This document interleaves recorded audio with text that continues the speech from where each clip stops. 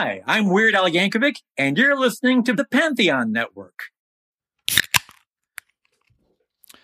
America is second to none when it comes to going to the moon, kicking ass in world wars, and creating genres of music.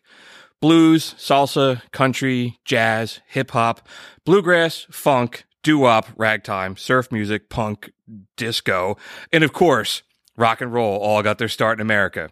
Unless you're into the symphony, polka, or the Australian didgeridoo, the music you're listening to either came from or has deep roots in America.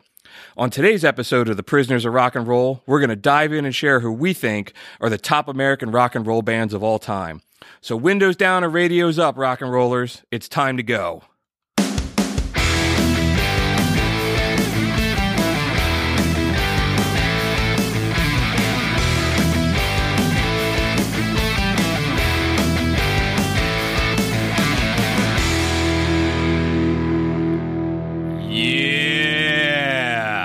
Yo. What's up, everybody? Welcome back to the second episode of The Prisoners of Rock and Roll. I'm Bruce Kramer. I'm here with my two good friends and co-hosts, Ryan McCusker and Doug McCusker. Hello. What up? So welcome back. Last time we had a great discussion on whether Motley Crue deserves to be in the Rock and Roll Hall of Fame. And today we decided we're going to look into the top American rock and roll bands of all time. We decided we were going to do our top six because everybody does a top five. Yeah, you know, 6 strings on the guitar. There's 3 of us. There's 3 of us. There's 666, and that's rock and roll. You don't get more rock than that. There's 6 beers in a 6-pack. That's true. I got my cup of coffee and my PBR tall boy right here. So we didn't put a whole lot of rules around this, right? We just said we're going to do our top 6, and we didn't really say what that means. No, I think there's a lot of bands that could be on this list, and there's going to be a lot of bands we're going to keep off this list. Like personally, myself, I'm taking the Grateful Dead off, and I'm going to take Phish off because they're obviously my favorite 2 American rock and roll bands. But I'm trying to make it a little bit more fun for myself, fun for our listeners, so they're off the table. I also got away from the whole classic rock atmosphere. Like, everybody likes Creedence. Like, you know, like bands like that. Like, if you guys pick Creedence, I'm like, there's nothing wrong with that. But I just kept it personal to myself and what I grew up listening to and what inspired me. Okay. So I started looking at the most influential bands of rock and roll, and I went way down the nerd rabbit hole. And I like the trying to make the connections with all the different bands and everything, and I realized that nobody's going to give a shit. No, I do. Everything is connected. I decided to take a step back, and I just tried to look at, like, who's the best. I can appreciate that, though. And we were sharing some notes. So, Doug, you wrote down, like, 2 pages of bands just as brain dump. I did. I added like another page and a half of notes, and this was really hard. I think when we all name ours, we haven't shared them ahead of time, and when we're done, we'll take a minute, maybe we'll put together a list of like 20 acts that should have been on the list that just didn't make it. At some point, I was like, man, I wish we were doing a top 10 each, because this is hard. This is going to be very difficult. It was very hard to pick 6 bands because we're all musically, our tastes are all over the place. Punk to funk to rock and roll to hip hop to everything that you mentioned earlier. So I guess we kind of settled on like it had to be a band. So that left out some individual artists, or that was the guideline that we set. Yeah. But if we went off that, it's all good. It's all good. Whatever you want to put in there. If they're in the Rock and Roll Hall of Fame, they're on the list. And I think the only artist that we just ruled on was Johnny Cash. Yes. When we decided 2 weeks ago that this is what we were doing, I walked out the door of McCusker's going, he is on my list. But it's all good. We can have a discussion about him another day. I also walked out, and the first thing Elvis Presley, the king of rock and roll. Yeah.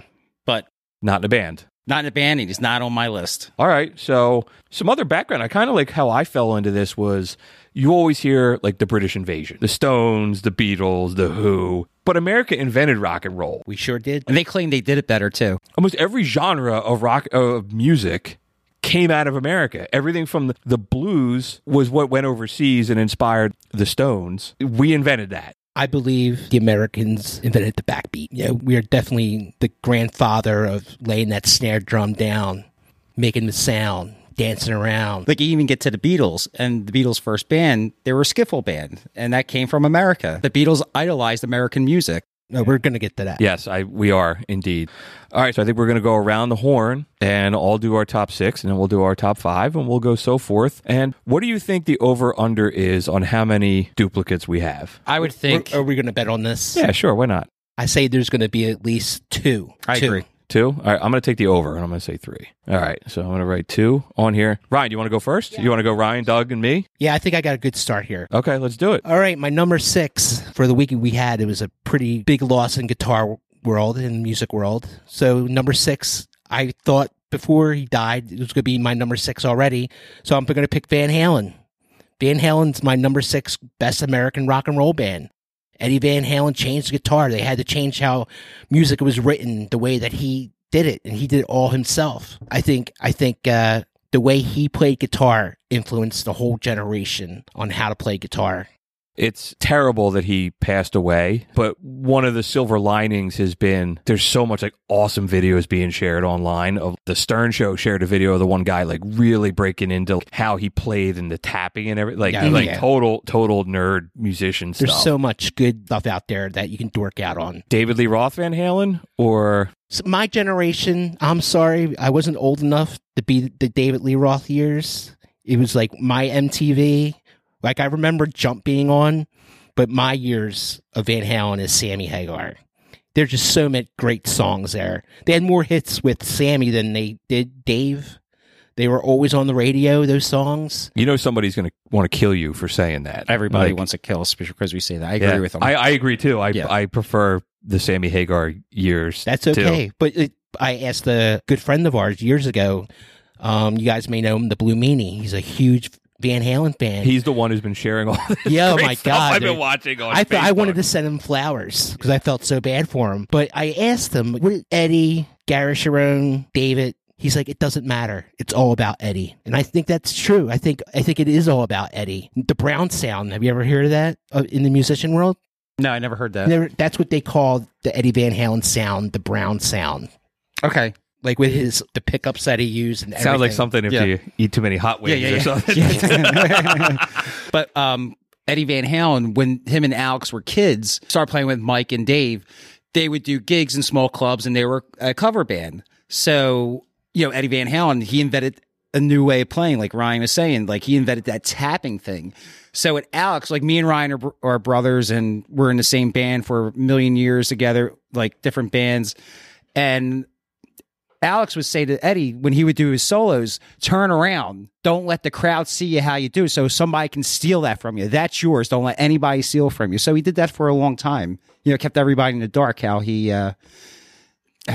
pulled it off, which is absolutely amazing. Is he he's one of the best guitarists since we've been alive. Absolutely. Trying to Before I think was of alive. anybody that's been revolutionary, that inventive, that creative, that different. The only dude I could even think of that came close was like Tom Morello for Rage Against the Machine. Sure. I've seen him a couple times in different bands. Yeah. And I've just been like, how the hell does that dude make that sound come out of that guitar? But then you get to like Jimi Hendrix and then you get Jimmy Page. Is Eddie Van Halen better or as good or as inventive as those guys? I guess he's building on what those guys did. Let's talk about his instrument. Frankenstein? Yeah, it's the difference between all of those bands is that Eddie, when he was growing up, they're 2 kids from the Netherlands. And they were so poor when they came to America, is that Eddie had to make his own equipment. They were really poor. He couldn't go out and get effects or wah-wah pedals. What he did, he went down to the music store, bought Fender body and a Les Paul neck and glued them together. He messed around with pickups and did them in acid. Yeah, I heard he was one of the first people to use the whammy bar in the guitar too. And I tried to think back at it. I'm like, I don't remember a whole lot of people ever using the whammy bar. He made it his voice. Did you ever see them live? Did you see Van Halen? Oh, I saw them a lot. Have you? Yeah, I saw Doug, them a lot. have you? Oh, yeah. I haven't. All the listeners out there, if somebody you like is coming around in concert and you're on the fence, just go. Just because go. you never know when that's your last chance. I wish I went and saw the last tour with Van Halen with David Lee Roth, but they didn't have Michael Anthony. So I was like, I really don't think I could go. Nothing against Wolfgang, God bless the kid. He's a Van Halen. He's a Van Halen. Right. And there you go. Just what Eddie Van Halen did for rock and roll guitar and for the change into that LA sound, just that California rock and roll, happy, good luck in town sound. My wife and I have a handful of bands that we've gone and seen just, they're coming, screw it, let's just go because you have to go. And I can't think of one that I saw that I regret seeing. You have to go because, like Bruce said, you don't know when they're going to go. Yeah. If you're into music, man, that is... See everybody you can. When they start having concerts again, just start going. Just see everybody you can. I went to the Smithsonian a couple of years ago. You know, in the room where they have Dorothy's shoes and Kermit the Frog and Fonzie's leather jacket. They had Frankenfender in there. It wasn't the actual original one. It was a replica that he made that he used on one of the tours with Dave. And they had it in this glass case. And I'm kind of walking behind the thing because I want to see like the reflectors on the back. And the security guard's like, sir, I'm like, yeah, I'm only going to be a second. Then I went back and I took like a picture of it. And it just blew like just every... Like look at the fretboard, dude. No, like cigarette marks on the thing. And it was an exact replica. Like it was an amazing thing to see. Even if it was a replica, he played it. They made about 300 replicas about 10, 15 years ago that Eddie was involved in. And there's a couple guitars, just you see it and you know whose guitar it is. Sure. And that is one of the most iconic, red, white, and black. Red, white, and black. I think people talk about rock and roll and guitar solos in rock and roll. You know, a lot of people don't know that Eddie Van Halen's playing on Michael Jackson's Beat It. And that solo is sharp as a knife. I heard this morning it was on YouTube or Facebook, somebody shared it was like that solo isolated. Oh, it's brilliant. And the dude is like, holy the shit. screeching of it. Yeah. Yeah, it's awesome. And he told Michael Jackson that he changed some of his song. Like Michael Jackson was like Forever Grateful. I'm not sure he what didn't part. pay him. He didn't pay him anything. He didn't get credit for it. But he went involuntarily and just changed Michael Jackson's song without him knowing it. Yeah, Quincy Jones called him up. He's like, I'll be right over. He said he threw the guitar in the truck without a case and just rode over to Quincy's studio, goes in there, and he's like, the song before it came a hit, I played on this. Who's going to know I played on this kid's album? And then bam. How do you think the guys in Van Halen felt? Van Halen, they were like, yo, dude, you should have saved that solo for us. Yeah, right? The guy didn't think that way. I mean, we were talking last week about how Motley Crue's music is just fun. David Lee Roth era Van Halen is just fun music. If you want to watch something fun, watch on YouTube Ozfest. It was 30 years ago, 40 years ago, but they come out and they tear it up. You watch that and you're like, if I was alive when David Lee Roth was touring with Van Halen, I'd be a David Lee Roth guy, but I didn't have it. So that's why I say I'm a Sammy guy. But Dave, man, nobody's better than Dave. I went back after the last week. I was just playing some old stuff. I guess for Unlawful Carnal Knowledge was the one album when I was growing up. We saw him on that tour. And the sound of when he's playing the drill over the guitar at the beginning of Pound Cake. And as soon as I heard that, I'm instantly back to being a teenager in high school. Great album. It was really cool. We saw Sammy a couple of years ago. What's the name of The Circle? And Mike Anthony's in it, and Jason Bonham's in it. And I don't know the name of his guitar player, but they played Pound Cake. You know, Sammy was in the band when he did it, so they played that song. And I kind of felt a certain way, and I think I even said to you after the show, don't go out and do his trademark thing. Exactly. Don't do the drill. Like, I thought that was that's his. It's a rockin' song, no. No, I know, but that's his thing. He has every right to do it. No, it's part of the song, and I get it. But, you talking about Chickenfoot, the band? No, it's called The Circle. Okay. And they went out, and it was like a Sammy Hagar commercial for Cabo Wabo. Dude, Sammy Hagar is like 72 years old, He dude. looks it. You think so? I think he looks great. He looks like he has like something skin thing going on. We were supposed to see him this summer with Whitesnake. He still rocks. Yeah, I think we were probably going to go to that. Yeah, I'm sure. David Coverdale. Yeah, right we on. saw him last year. I've seen him, like 3 times in the last year. He can still sing. I wouldn't say that a lot on the... Dude, he could still sing. He was asking in the crowd if anybody had any weed that they could pass up to him on the stage. He's it was broke. awesome. He can't afford it. He had the jean jacket. And he still got the hair, and the dude could still play. He could still sing. Oh, that's funny. All right, cool. So, Doug, you want to give your 6? I picked my number 6 because it was influential me as a kid. It was just loud rock and roll, the concerts, it was just unreal. I picked Kiss. Kiss inspired everybody that was in a heavy metal band. Like, I wrote a list down here, who they inspired. They inspired acts like Anthrax, Pantera, White Zombie, Marilyn Manson, Lenny Kravitz, and even Garth Brooks. If you were around in the 70s, 80s, by the time I started listening to Kiss, they already had the makeup off. And it was the hair band era. And it just it connected with me. And imagine trying to go down a rabbit hole without the internet back when you were a kid, and you're just trying to find everything you possibly can, cassettes or magazines or this or that. I remember when we were kids, we were so used to the hairband Kiss part. Yeah. And we were like, they wore makeup? Yeah. And then they got so much cooler for me. Yeah, we went back and watched all the stuff with the makeup. We're like, oh my God, this band got so much cooler. We thought they were cool before, but now they're really cool. I don't like Kiss. I know we said we're not going to be the grumpy old man. I'm like, no. A lot of people don't like Kiss. I don't like them. I don't get them. I I applaud get their. that. My line is like, they suck, but at least they've sucked for 30 years. They've been consistent. Right. They'll sell you anything with their name on it. They're brilliant merchandisers. They are. Okay, I wrote some other facts down here about Kiss because I knew it was going to be a hard sell for a lot of people.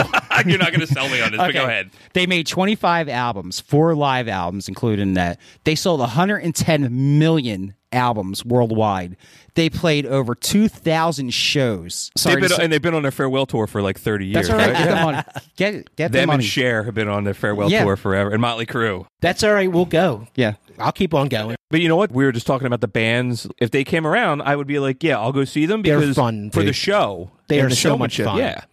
And you know every song that they do. Sure. Going back to Eddie Van Halen. Now, when they were recording Christine 16, Ace Frehley was leaving the band. So Gene Simmons invited Alex and Eddie Van Halen over to the house to record a demo so he can just work on the song, whatever. So Ace heard it, Eddie Van Halen solo. He's like, well, I'll never be able to play that. So eventually Ace left the band. So Eddie had really had enough of being with David Lee Roth, basically. And he was wanting to leave Van Halen to go play lead guitar player for Kiss. I read that too. And Gene Simmons like, yeah, you don't want to do that. But couldn't you imagine Eddie coming out in makeup, like the Van Halen guitar, like the guitar, but that's his makeup? 7 foot high platform shoes. But like having the Eddie guitar, the red and the white, that would be his makeup. That would be banging. Okay, so another thing, like you said, they put their face on everything. You can buy a coffin with the Kiss on it. You can buy a coffin, but they only made a certain amount of them, and unfortunately, you didn't get one.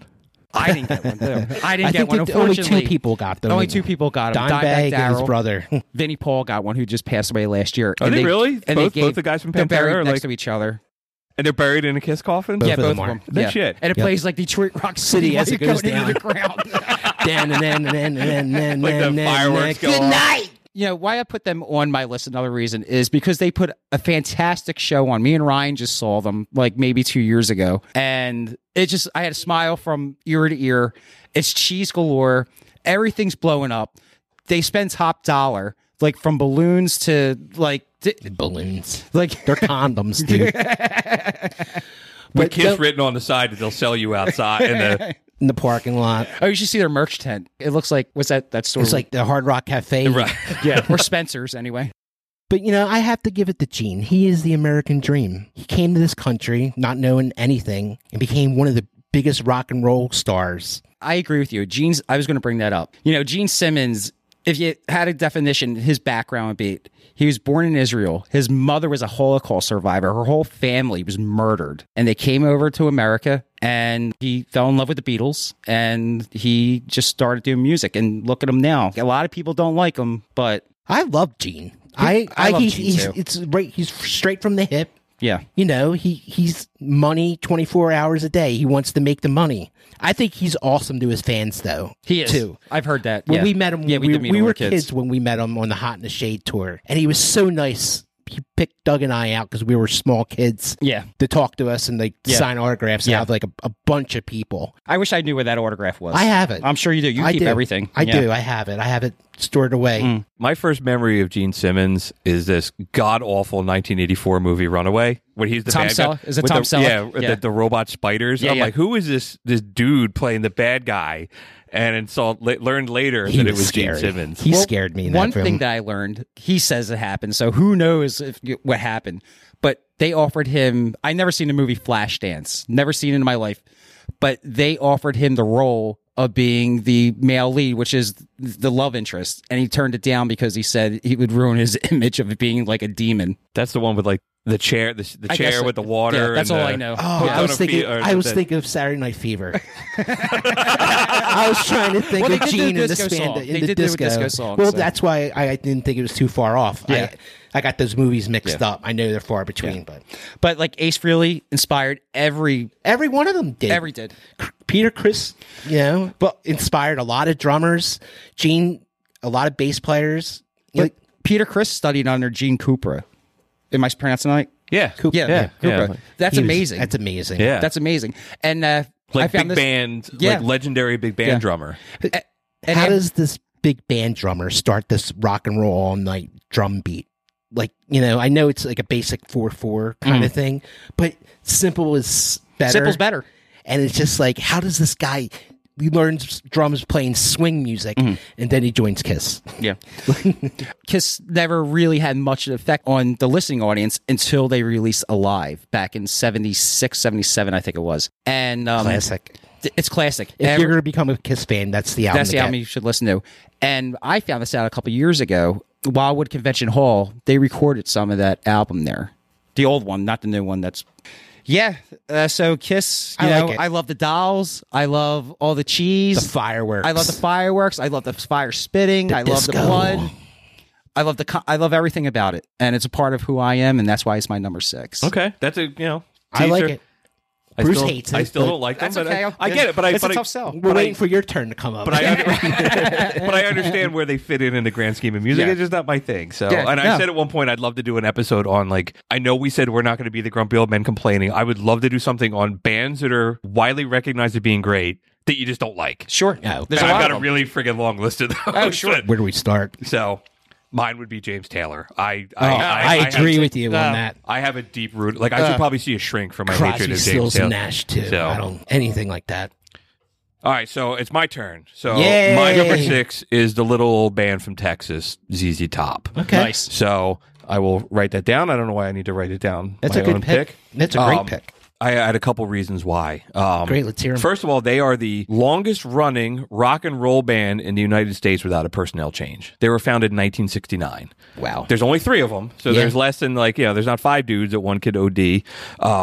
They have such an enormous friggin' sound for 3 dudes. It's like Sure. you hear them and you're like, holy. it's Those easy. guys are animals. Yeah. And they were like, and they started with that dirty bluesy sound, but then they almost kind of became cartoon. No, it's amazing how this band that would never be on MTV now was such an MTV hit. Sure. They Yeah. were like the faces of MTV there for a long time. The beards and the fuzzy guitars and jackets. the spinning guitars and just and the girls and the hot rod. Those songs were hot though too. Yeah, and they had that. And again, I went down the rabbit hole trying to look at like how do they even make that sound? They had that Billy Gibbons like that churning like. It's just an iconic sound. I started writing down like LaGrange, Sharp Dressed Man, Tush, Cheap Sunglasses, Legs, Give Me All Your Lovin'. All these songs that are just, man, if you are driving down the Jersey Shore and you were taking the back roads, you roll the windows down and you turn that shit up. And it is just, and so much of the British invasion was that blues sound. and they were it. That was like America's response to that. It was like, hey, man, we invented this stuff and we're better than you. They saved blues music. They opened up the Blues Museum of America. They opened it. I remember this was back in the 90s. There's a documentary on Netflix called The Little Old Band from Texas. I did watch Yeah, that. that was great. It's like It's fantastic. If any of you listeners want to see a really great documentary, it's really good. I am not surprised that you like the ZZ Top thing. Yeah, it's very bluesy, but then it's very like yeehaw. Yeah, right. I drove over here in my pickup truck, and I had to park a half mile away because But I you- can't yeah. find. I keep going back to this. I love trying to understand like the history of music and how it all ties in together, and it's just like this is in my notes. If an alien landed on Earth and said, "What is this thing called American rock and roll?" They are who I would send to the alien. Absolutely. Totally. 100%. In every way. When we were making this list, ZZ Top is on one of my lists. It's like in my top 5 when I start brainstorming these bands. And I think you're absolutely right. ZZ Top is America. It's good old America. America. It's in that documentary, like when they first started going on tour, and they were playing that whole Texas thing, and it was Texas back then was all like hillbillies, and This is when and- they're bringing the livestock Yeah, out. they were bringing like cattle. On That's why you stage. like it. 'Cause you can set that up in the backyard and have the chickens Right, watch it. right. I have chickens in my backyard, so I do my own ZZ Top concert. What's really funny, Philadelphia gets a bad rap to begin with. So on that tour, when they brought all the livestock in years ago, a guy I worked with when I had a real job, he told me he went to that show. So ZZ Top said they'll never play Philadelphia again because they had the livestock come in. So they had like a bull. So they had it on this scissor lift. So Philadelphia being Philadelphia, what do they start doing? Start throwing stuff at the bull, like the beer, like the. I don't doubt it. Yeah, We booed Santa Claus. We throw frozen batteries at other players. So, like, I guess Dusty and what was the guitar player's name? Billy Gibbons. Yeah, are in this thing, and this bull's getting pissed off, and they're like, "Just get us down, get us down." So they said that I can't even they imagine. played Philadelphia again.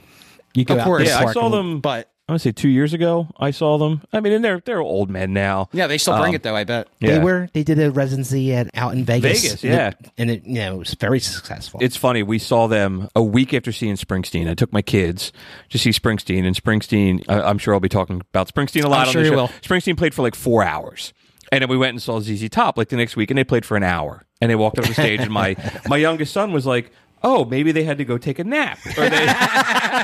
Are they much older than Springsteen?" I was like, "No, actually, they're all younger than Bruce Springsteen, but Bruce Springsteen has completely ruined your entire concert going experience for how long he plays." Yeah, Sure. Thinking of bands too that had cashed in on MTV, they probably wouldn't have been the hits that they were without they had that ridiculous look. They had an That's why image. it They worked. had a theme. You know, The 80s were when they're all like ridiculous. they kind of appear and they're doing like the thumbs up. But they're a visual at that point. Yeah. They're a visual band. They Yeah. became a visual band with Yeah. MTV. Definitely. I called them cartoons because of their look, but also Billy Gibbons is a really friggin' great guitar player Yes, he too. is. He's- Eric Clapton is a really big fan of his. is he? Yeah. They're a three-piece band. It's very hard that to be in a sound. three-piece band and make that sound. Yeah, they're very legendary for like they hate each other and they all have their own separate tour buses and they're kind of like Crazy not to. Right. It's like Spaceballs. We're not doing it for money. We're doing it for a shit ton of money. Like we'll just figure it out. We'll have the and we'll Sure. just keep going. If you're in a band with somebody that long, you definitely need your own bus, your own space. They asked Mick Jagger and Keith Richards, Keith Richards. They asked them like, "How do you guys stay together so long?" They're like, "We don't see each other." It's like get on stage. I heard that they don't even see each other until they hit stage together. Yeah, I believe it. Yeah. So that's all I have on ZZ Top. No, that's a great pick. Yeah, that was great. You want to go your 5, Ryan? Yeah, let's go to that. My number 5 is Metallica. Metallica is one of my favorite bands of all time. I don't even know where to start with them. They sold 110 million albums. That's insane. What metal was before Metallica came around.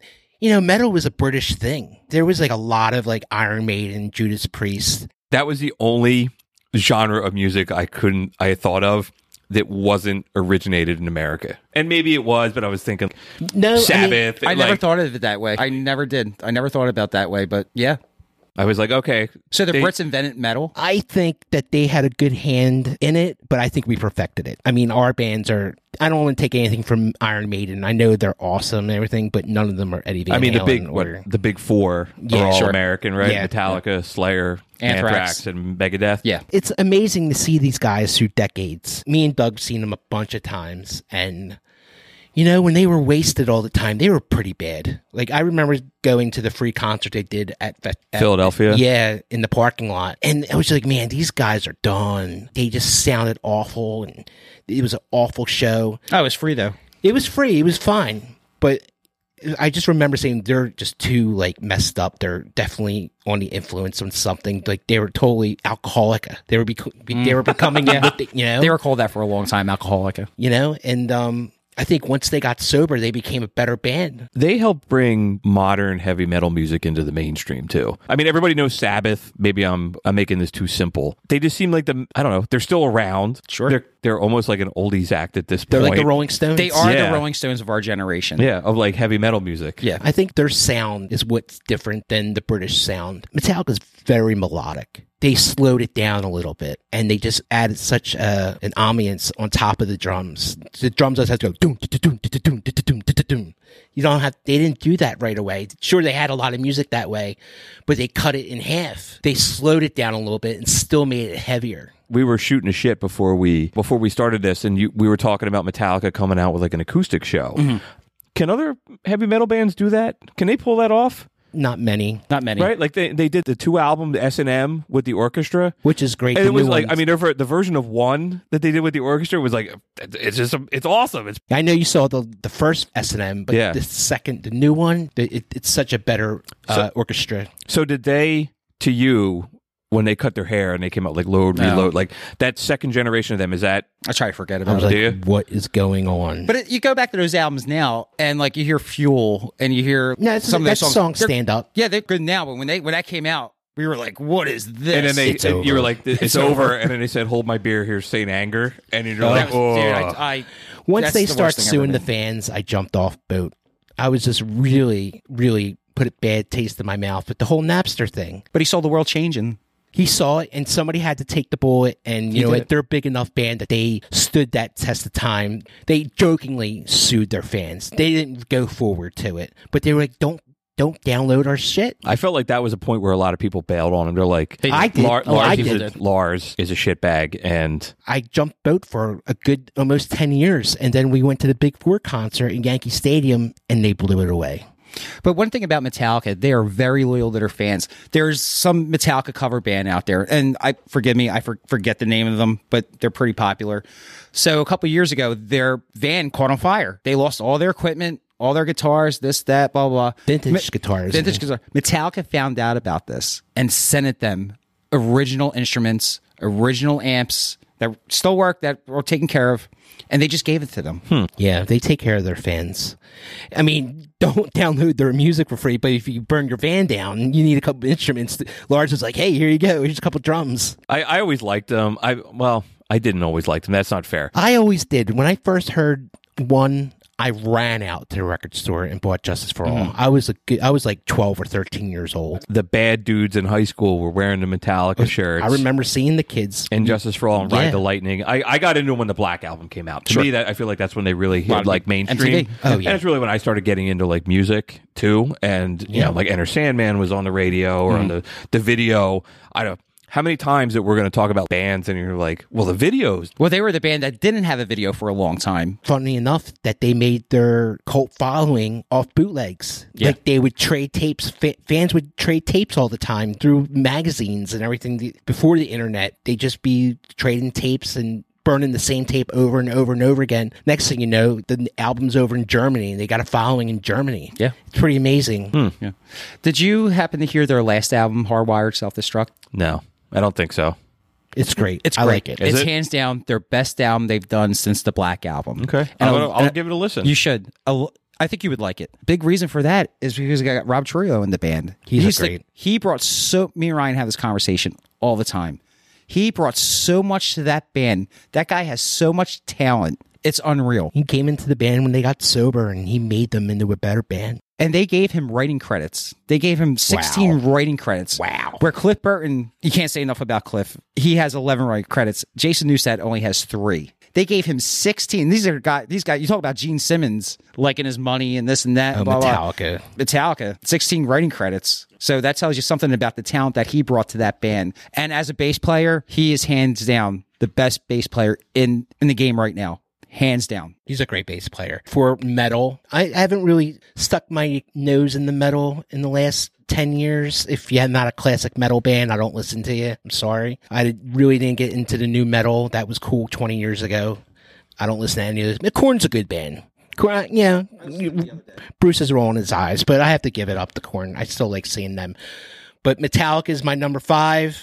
Okay. They're a great band. I'm sure we'll hear from them later again. Heavy metal band that's also become like a cornerstone of rock and roll. Like I said, they're the Rolling Stones of heavy metal at this point. I was going to say, like years ago, I said Guns N' Roses will be the Rolling Stones. Guns N' Roses gave it up. Yeah. And here's Metallica. You go to the show, you see parents bringing their kids. Sure.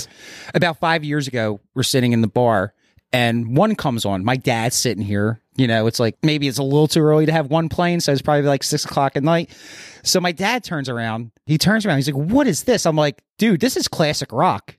You think about it, that song's 20 years, and everybody at the bar is like, yeah, man, this is classic rock. Turn it off.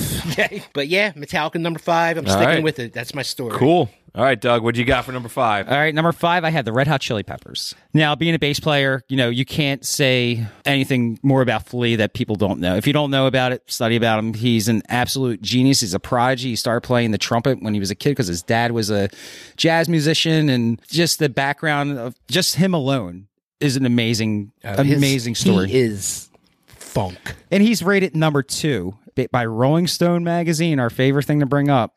Rated number 2, John Entwistle's was number 1. And they had Jaco Pastorius as number 5. People don't know who Jaco I guess is. so. It is Rolling Stone magazine. They're lucky we even got Jaco on there. Well, he beat Paul McCartney.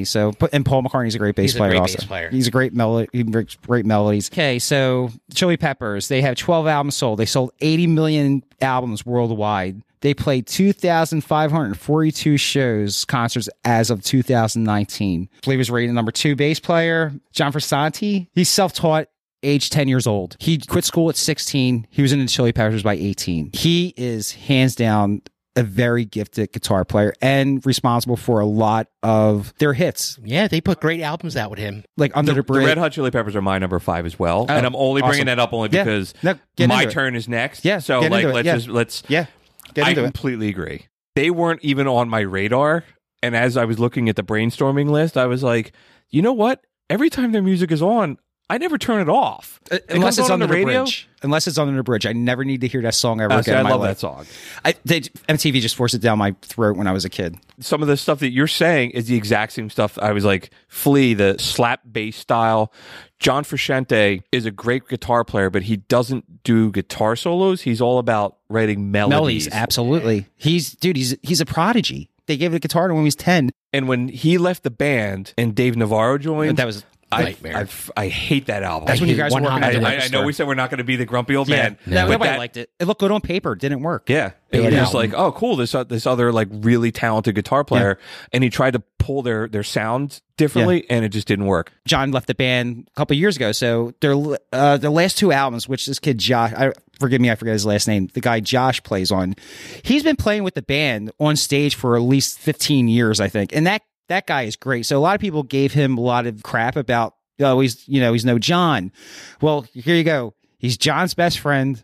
He's using all his equipment, his guitars and his equipment, and he's been playing with them on stage for years. Now John's coming back into the band, which I recently heard, which I'm very excited about. They're going to do like another run for like another Grammy. Flea's got to give more money to his charities, and that's another thing I wanted to talk about. He runs these charities like for free music programs for kids that can't afford it and just show interest. He went back to the University of California in 2006, we'll say, and he went back for music composition and jazz trumpet, even though he plays kid. And you know the reason why?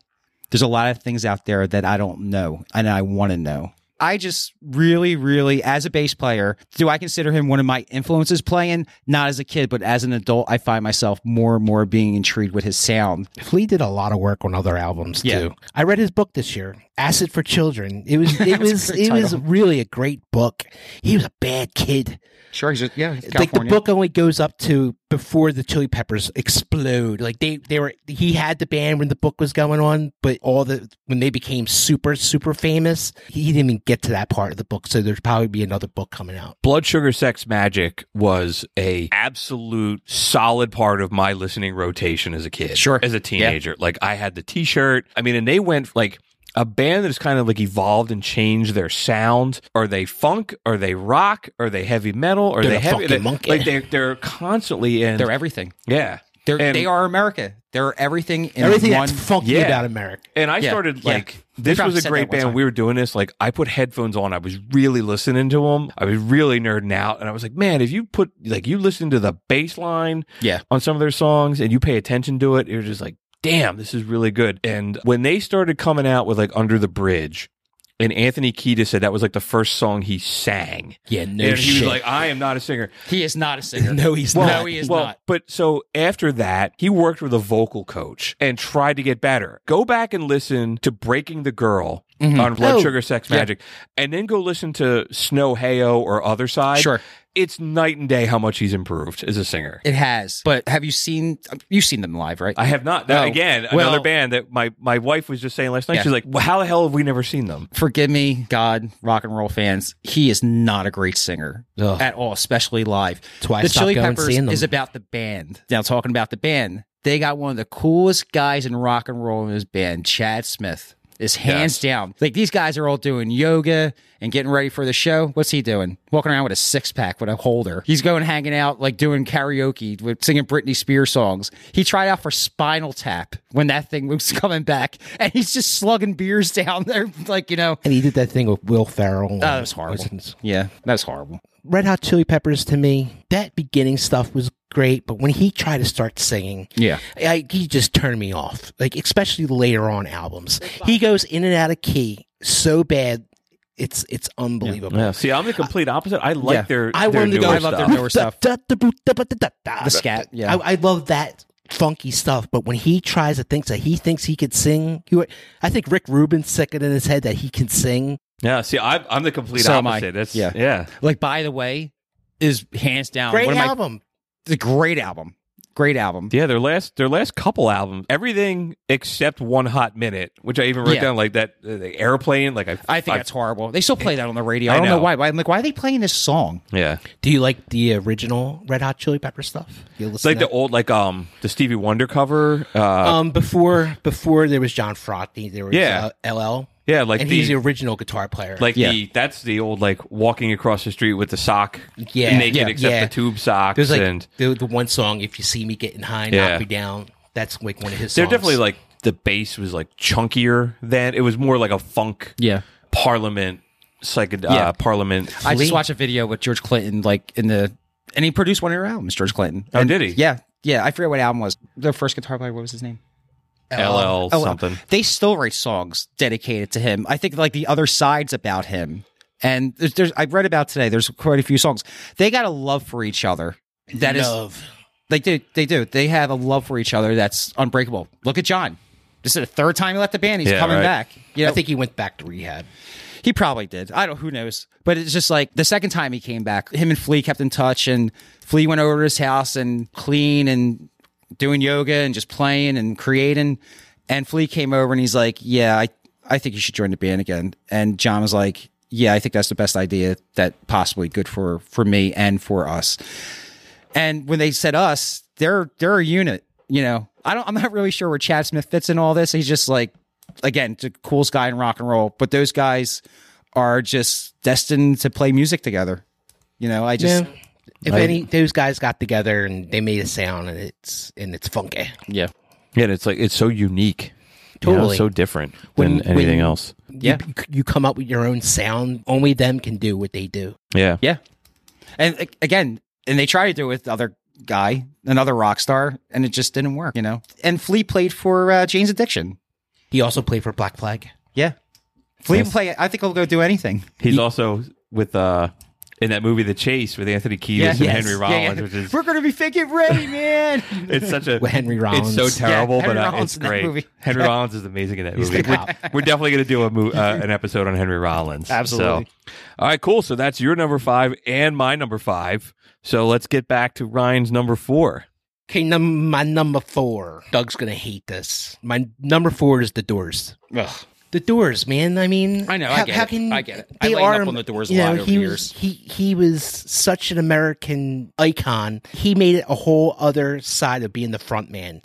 So mysterious. So he was the Lizard King. I don't know Sure. what else to say to describe Jim Morrison. The band itself had a funky, not a funky city. Now I'm still thinking of the Red Hot Chili Peppers. That bluesy. The bluesy thing. It's blues band with no bottom, lack of bass. You know, it gave it the strange, unique sound. You know, it sounded like a carnival sideshow organ along with jazz Latin beats. You know, the guitar had this really strange picking to it. Yeah. Robbie Krieger's great. Ray Manzarek playing the keyboard. I just remember it being like high up in the mix, the sound, like that piano, keyboard, harpsichord, whatever the hell it was. Yeah, You called him the Lizard King. Like, I mean, I have an English degree, and I took a class. I took a class in college on contemporary American poetry, and I had to write a paper on a modern poet. And I tried writing it on a book of his stuff, and I got like halfway through it, and I'm like, I can't freaking do it. no, Like, not more. It's awful. More his song lyrics. Yeah. I'm more of his song, not his writing. His song lyrics were very poetic. I did finish that paper. I changed and wrote it on a Henry Rollins book. Very instead nice. Of instead Very of nice. Jim Morrison. Yeah. I lighten up a lot over the years with the Doors. I love the quote in Almost Famous where the guy standing there, he's like, Jim Morrison, the Doors, he's a drunken buffoon. Now give me the guess who. At least they have the courage to admit they're drunken buffoons. But within the last year, I really didn't like the Doors. Like I just Their force fed my music, whole life. It's swung. Their music Yeah, I is agree. very swinging. I agree. here's like 1968, The Summer of Love. And the Doors, they're like the opposite. They were psychedelic, but they were the dark side of psychedelic. If you want to think of the 60s, what they were talking about, they were like, no peace and love. This Vietnam thing's going on. I struggled with them, so they were on my final, and they didn't make my list. They were kind of like America's answer to that psychedelic sound. Oh, yeah. Well, along with the Grateful Dead and Jefferson Airplane, and there was that whole scene. But, the Doors were from like Hollywood, California, love and lust and decadent. Right. He's like taking his pants off on stage, and he was an asshole. I'm not saying he was an asshole. But would he contribute? No. What the band contribute? Sure. They're just all fabulous musicians. Yeah. I don't have anything written down like how many albums they sold or anything like that. They're the Doors. I think they're the Doors. I mean, you can look at the movie. The movie's a good introduction for the Doors. If you don't have anything to do with the Doors, you don't know anything, maybe start with the movie. It's very dark. It's one way. They made Jim look like a real piece of shit. We're trying to keep it clean. Right. But he was, though. He was a self-centered guy. Yeah. Those guys needed him bad to be in that band. And he just act like, oh, I'll show up when I want to show up. But it's not going to stop me from saying that they're one of America's influential bands. I mean, collectively between the three of us, we're trying to do the 18 greatest acts of all in American history. Absolutely. Yeah. Sure. I have no argument against they that. got the tunes. They didn't make my list, but they pushed the envelope. But rock on. They went on Ed Sullivan and they said, please don't say this. And Jim went, can you take me higher? That's my pick, though. The Doors, Jim Morrison, and the Boys. Okay. Doug, what you got? Okay, my number 4, I have the Beastie Boys. Now, growing up in the 90s, even in the 80s, being a kid, I think they were an MTV band. They were the Fight for Your Right to the Party, which was really, they were making fun of all that scene and everything like that. But here you have 3 guys who started in a punk band and then moved into a hip-hop band. And the reason why I put them on my rock and roll, because they are rock and roll, for everything from like Sabotage and a couple really deep tracks that I won't waste everybody's time on, but they came out with an instrumental album that won a Grammy. That album is what it's called, Le Fin du Monde or whatever it's called. It's really good. The one that they won a Grammy for was the mix-up. And these guys learn. Okay, let me get back into like the Beastie Boys before I get ahead of myself. They started as a punk band. So then they did like the first album, then they did Pulse Boutique, that really a lot of people didn't get because they were ahead of their time. So then they went in and did Ill Communications or Check Your Head back to back. They went in, they learned how to play their instruments. They created a sound, which is like hands down one of the most influential things of my time, of our time. I would hope so. Not my time. Really? I love the Beastie Boys. They're a great frat band. No, but you got to get deeper into their musicianship and what they created musically. And they were like Biz Marquis, more famous for that one song, but he produced the majority of his albums. Rick Rubin did the beginning of them. But they were also like part of the times. Like in 1996, they helped usher in the internet era by having a website designed during the tour in 1995. No band did that. So they a band that's everybody's doing, they started it. They were giving out floppy disks at their show, which was a mistake because everybody started throwing projectiles. Yeah, absolutely. But technology wise, they were ahead of it. Like I seen a video of them like home movies. I have not read the book and I have not seen the documentary they just made. It's on my list of things to do. I haven't seen it It's either. on my list of things to do. On fashion, music, Sabotage, like the quirkiness of them. They are funny. Yeah, I mean the videos were great. Yeah. The Sabotage video still holds up. You could just even be like, "Hey, ladies!" Yeah. Exactly. Yeah. Funky. Yeah. Everybody and knows like that. Shake Your Rump. Everybody knows Like, a Beastie Boys song. They're definitely a party band. Yeah. When we were kids, Doug bought the album. It was when one we of the were 12 first albums years I was old. allowed to have to buy. Like it was that and Poison Loco with the Cat Dragged In. They're the first 2 albums that I was allowed to buy. But the and Beastie Boy album was just so groundbreaking at the time. And Doug was asking me last night, can I put this on this list? Is it rock and roll? I'm like, yeah, it's rock and roll. That first album is very rock and roll. But you don't think like Check Biggie Your Head. Smalls is in the Rock and Roll Hall of Fame, so it's all good. But they absolutely they're rock and roll. Like Check Your Head and Ill Communication in the 90s. They're my 2 albums that really it was hip. That was had hip a part. hop. That was a big hip hop. I don't know, man. I don't know. They came in at the right time. They resurfaced. They recreate themselves at the right time when Nirvana just started coming out with the grunge and the flannel and the skating and this and that. They had a big part of culture. Yeah, they were before all that grunge stuff. For a bunch of guys who got up there and just start like have strippers on their stage and then become very respectable. They're very intelligent guys. It's, like unfortunately, like when MCA died, this guy's got to be okay. The Dalai Lama went to go see him 3 times when he was like dying. You know, of course, he gave him a lot of money too. Yeah, you know, I think Mike D was the best one out of all of them. Yeah, you know, he had that higher, like he was kicking it, man. Yeah. Go back and listen to some of their instrumental stuff. No, I gave that album to you. I remember, and I'm very. He's talking about an album that I gave him, and then I never saw it again. Yeah, because I loved it. Okay, I'm a bass player. MCA developed into an amazing bass player. Simple is better, and he started working with effects, and which at that time I never really heard any really band do anything like that. And this is before like the stupid Limp Bizkit and whatever other bands I won't even mention. Even as you're sitting there talking, I'm thinking of how many, just one line. If I walked in here and went, Brass Monkey, you know exactly what the hell I'm talking about. Yeah. Or, you know, you got to fight for your right. Like, you know exactly what that is. They're a great pick. Thank you. I think they're one of my most original picks. They are my most original pick that I have in here. It is a great pick. Cool. They were one of the most violent concerts I ever went and saw. I thought there was a few times I thought I was going to die at a concert. That was one of them. I was with you. We were on the floor and they were in the round. And like I said, it was a frat party. It was a frat party. And dude, we were so in there like sardines. His general mission. And they went into sabotage.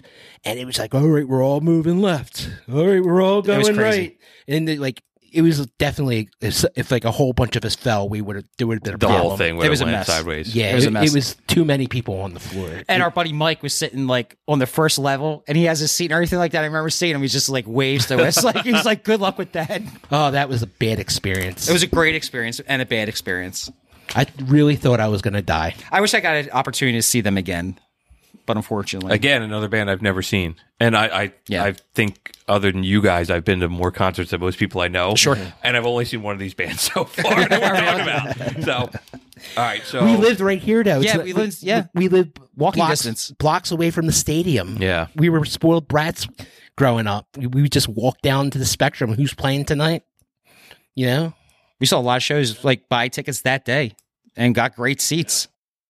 We good with the Beastie Boys? Yeah, I think I covered old base. Yeah, boy. My number 4 is Aerosmith. Good awesome. One. So, and this was another band that wasn't on my radar till I really started thinking about it. No, they're great. And then Pump was the first album I ever bought. Great album. I bought it on cassette. First album I ever bought.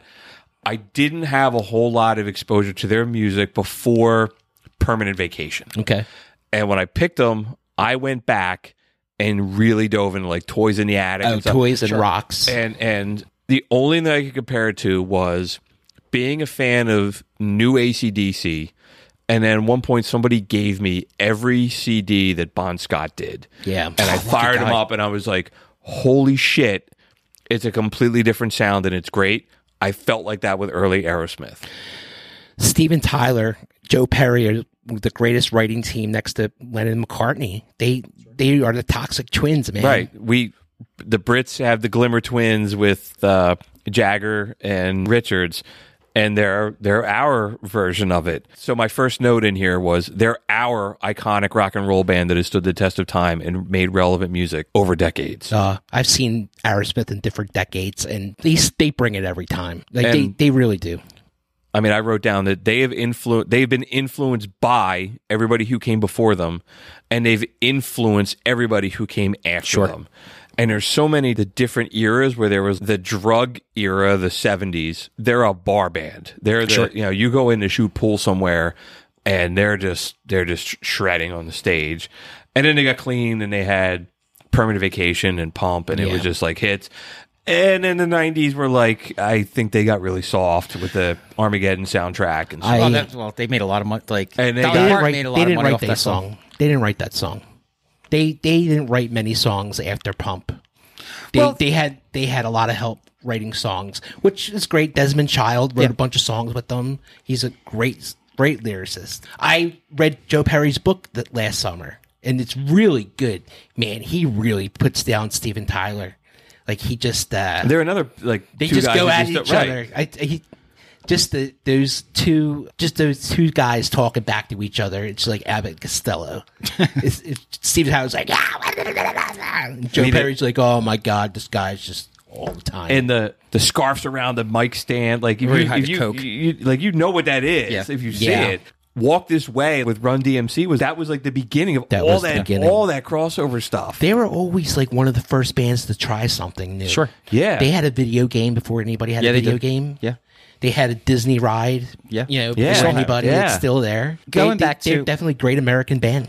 Going back to like the 90s, not a grunge band, not this. Aerosmith, Get a Grip. What other pop rock album was bigger than that album? You had Crying on that album. You had Living on the Edge on that album. You had Crazy. You had that Amazing. Their, Crazy. video, their videos were huge. I mean, it was a little Yeah. weird that he had his daughter get the strip Stripping. dance But from then she- Alicia but then she- Silverstone. I But thought it was did great. impersonation of him, you know? It was sexy. Yeah.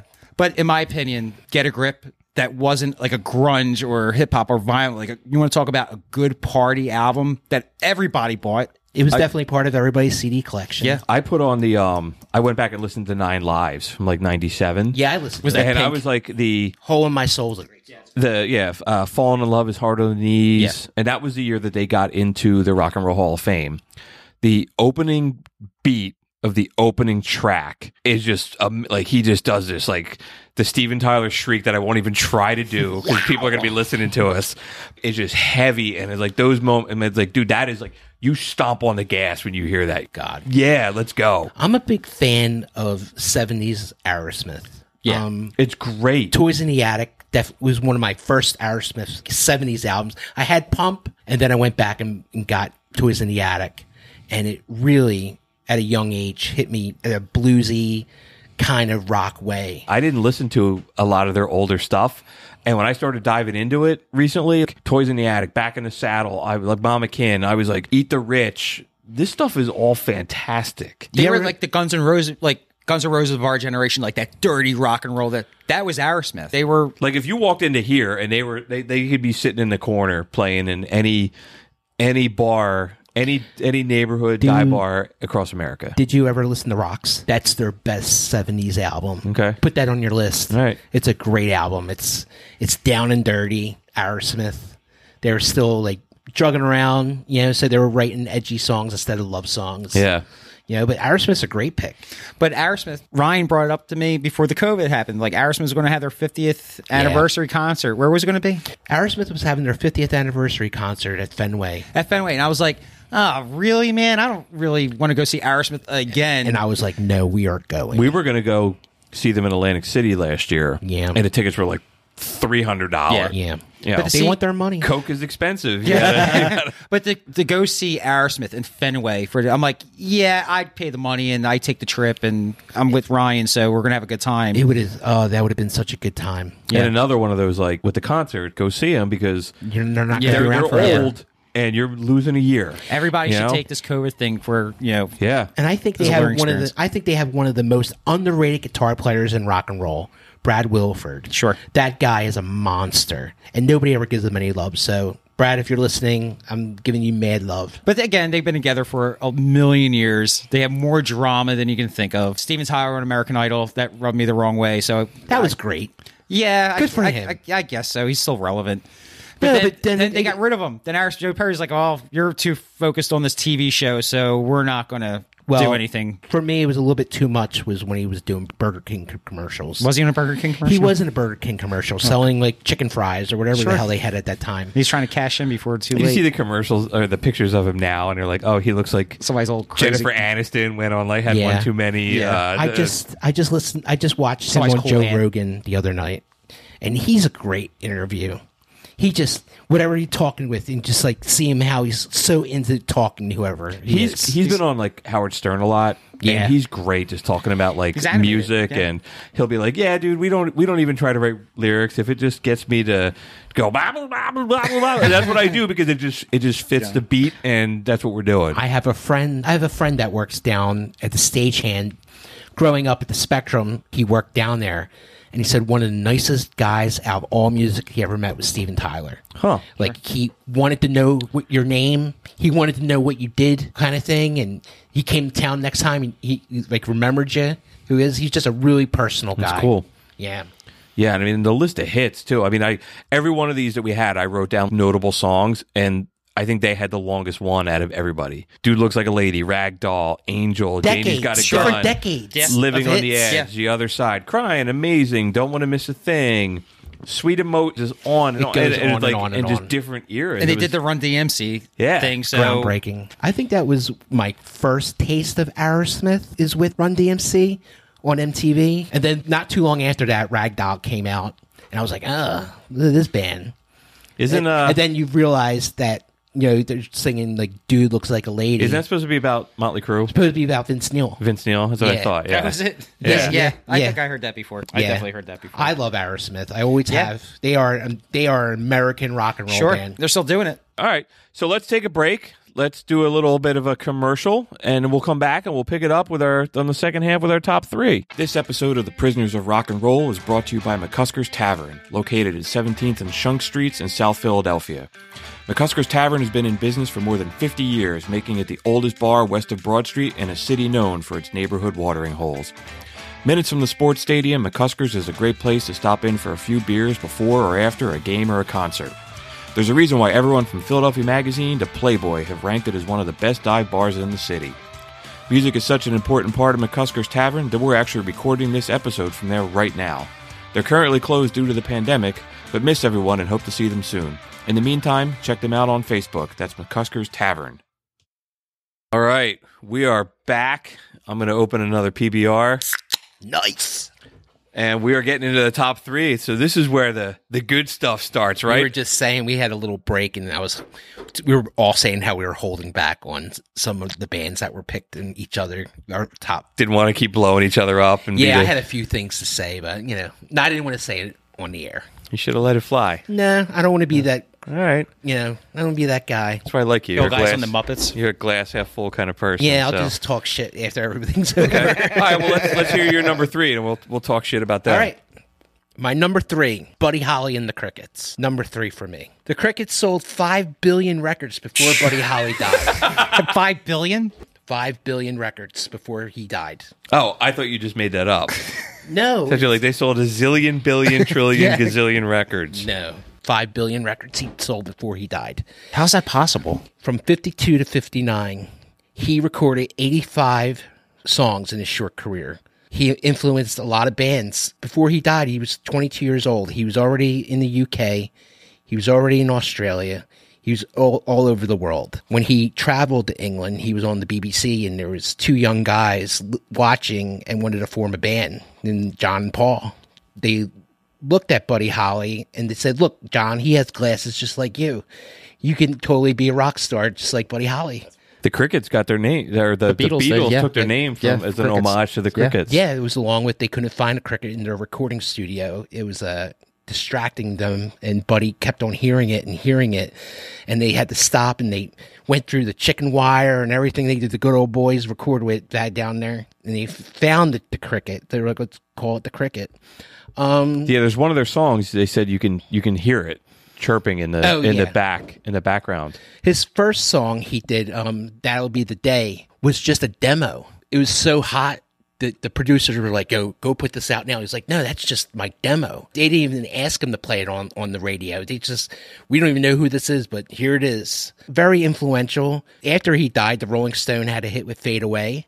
The Dead, right? Yeah, that's The a Dead core of does the Fade Dead. Away also. Springsteen Everybody. had a big cover of that in the 70s. He played it a lot. Buddy Holly is the definition of rock and roll for that era. Like, okay, you got Elvis Presley, you got Jerry Lee Lewis, and then you have Buddy Holly. Buddy Holly wrote He wrote his own songs. He wrote his own songs. Just the engineering thing. You talk about He was Eddie a Van whiz. Halen. You talk about Eddie Van Halen, Les Paul, and this and that. Buddy Holly created a lot of stuff. He recorded a lot of He stuff. produced a lot of his own stuff too. He He's had a genius. vision and absolutely genius. A couple of years ago, or I'm sorry, not a couple of years ago, before the COVID, there was this traveling hologram show And I was, you know, Did you go? No, I wanted to go. I brought it up to Ryan. It wasn't cheap to go. It was really expensive. It was in Collingswood. Yeah. It was like Yeah. at that theater. I would like to go into that theater, and it was just It was like, like him and Roy Orbison. yeah, Not for $100 though. No, but it was just like, oh man, this would have been super cool to see because I've always been a big fan, and how could you not be? You know, he created like Rocker Bobby Sox, man. Like the day the music died. You know, Well, songs that's were the written about thing. him. If you know that you ever listen to that song, Don McLean's song, American Pie, is about Buddy Holly, Richie Valens, and the Big Bopper dying on December 31st, 1959. They were in a plane crash, and it's the day the music died, literally. That was the first tragic Tragedy. moment in American rock and roll. Yeah. And how much music did we get deprived of by that dude dying at 22 years old? Sure. You know, like how influential he was in such a short amount of time. Sure. He was very groundbreaking for being so young that he was. And he just had something about him, you know. He's so dorky and nerdy, I think, but he's cooler than you. He's cooler than all he's of us. cooler Oh, than- absolutely. Yeah, I think Weezer kind of stole Yeah, his gig. Yeah. You know? Yeah. Versus I like the- Weezer. Now they can go jump off the cliff. So, what year did he die? he died in 1959. 1959. Yeah. So Okay. this is before the Beatles. This is before the Rolling Stones. And that whole story too around like how he like what happened that night. So they were on that the Winter Dance Party tour, and they called it the Tour from Hell. Yeah. Sure. Because they were like On the bus. We'll Yeah. go here, we'll go here, Yeah. we'll go, and it was like this bumpy, you know, like 1950s bus, and But it a was lot- like Waylon Jennings. Yeah. like, Yeah. They flipped a coin to who was going to get on the Waylon Yeah. Jennings. Whaling said, "I hope your plane crashes." Yeah, and he said he Holy never. shit. And even like I mean, the Big Bopper kind of gets written off. Well, as, like, he was just a radio DJ at the moment, and he had a hit. He was like the older. He was an older. Yeah, he was an dude. older dude. But you know what, man? Like I had one day that I put on some of his stuff on Spotify, and Lace. I went pretty far down the rabbit hole. I couldn't. If you told me I would win the Publishers Clearinghouse if I could name 3 songs by the Big Bopper. I couldn't do it. No, I couldn't do But it. I went down the rabbit hole with the stuff, and I was like, yeah, there's some cool stuff there No, that he just definitely it's had a just been gimmick. lost. He had a And- gimmick. It was great. And Richie Valens was what? He was 17 when he died. I thought he might have been a little bit older than that. But he died in like, okay, so Buddy Holly died in 59, you said? Buddy Holly died December 31st, 1959. Okay, so like let's look at the shock of America when it happens, because like America was very cradled at that point. At that like, time. At that time. And then after that, Kennedy gets shot. And that kind of changed the world also. Or like happened before 5-6 years later. 5, yeah. But this is all before like the Beatles. This is before Innocence died. The end of the Innocence was when, But it's just like what the world changed so much from 1959. When did the Beatles come over? 1962? 1964. 64? Look how much music changed for that. And Buddy Holly had a huge influence on that change. On everybody. I think if you put a Buddy Holly song onto a garage band, so pick 2 of these songs and play, they could find them 2 songs. When the Beatles played the Ed Sullivan Theater, which is like one of the most iconic live performances of all time, they said that when they got on the stage and they played a song and then they went to commercial break, they turned to Ed Sullivan and were like, "This is where Buddy Holly played, right?" Yeah. Sure. And you can see like there's videos on YouTube of them playing on that Ed Sullivan Theater, and it's just They're geeking out. it's just awesome. It's just so cool. Yeah, like Buddy the Holly. nerdiness and Yeah. it's simple music. Peggy Sue might have 30 different words in the entire song. Yeah, the sure. lyrics are so simple. Sure. They rock and roll. You don't get more rock and roll than that. If you want to sit home one night and you ever watch the Buddy Holly story? Yeah, with Gary Busey. Man, he's so good in that movie. I mean, he's better than the movie. Yeah. I mean, his, Yeah. his acting. He was the way better first. They than were the movie. first white band to ever play the Apollo Theater. Right? Yeah, That's they- in the movie, yeah. right? They Yeah, get up and they walked out and they were like, "You better play something good, boy." Well, that's like funny. Like Gary Busey played Buddy Holly in the movie. Gary Busey bought a pair of Buddy Holly glasses. Like I that saw went for him auction. Arsenio Hall clip the other night that he had those glasses on. Yeah. I heard this whole story about those glasses. So he died in the plane crash, and his glasses just kind of like disappeared. They're probably shattered. in a And million no, pieces. somebody found them. They put them in a drawer, like a sheriff put him in a courthouse, and the box was like mislabeled. And they found them in like 1980. Wow. And they were like, "Holy shit, we found it." They was with I think it was the Big Bopper's like watch, and his watch was still ticking. I think I've heard that before. I heard that. And they went to give they went to give the glasses back to his parents, and his widow wound up suing each other in court. Wow. Over the glasses, and the widow had them, and she donated them. There's a Buddy Holly Center in Lubbock, Texas. Yeah, I saw that's where they're on display. But the fact that those like survived that terrible plane crash is just like, his glasses are one of the most like iconic like 50s thing. Just the glasses. If you go out to the crash site, there is a little memorial thing, and to see where it's at, there's a pair of black. Black there's like on a stand, like a little yeah. I Which remember, was a very crazy thing that I saw on a documentary about that crash. Is they found a gun, and they were saying maybe the gun went off accidentally and shot. No, I've never heard that. And shot the pilot, and it went down. Or I heard also like Buddy was like, "Oh, let me fly the plane for a while." Oh yeah, good old boy, get up here and fly the plane. No, I heard that. I've never heard that either. it was a really bad blizzard too. They were flying. Yeah. in. They're They were in really crazy bad to weather. do that. I'm very intrigued with the Buddy Holly story. We go on vacations. Me and Ryan go on vacations, like just to go. Like usually it's a concert or the Rock and Roll of Fame or this or that. Ryan said to me not too long ago, "Man, we should really go out to where they crashed and go to A pilgrimage. Go for a pilgrimage." And the theater that his last show at, they still have shows there. Yeah, I can't. I don't remember the name of it. But that would be something dynamite to go do. Go see a show there. Yeah. You know, hopefully, something period at that period. You know, I before I get on a plane, I sit down Yeah, and I do go, the same thing. Pegasus, Yep. Pegasus, playing the Buddy Holly to get me to my point A to point B. One time I was on a plane with Anne, my girlfriend Anna, and the turbulence started going off. So I started singing La Bamba. She's like, "Will you stop it?"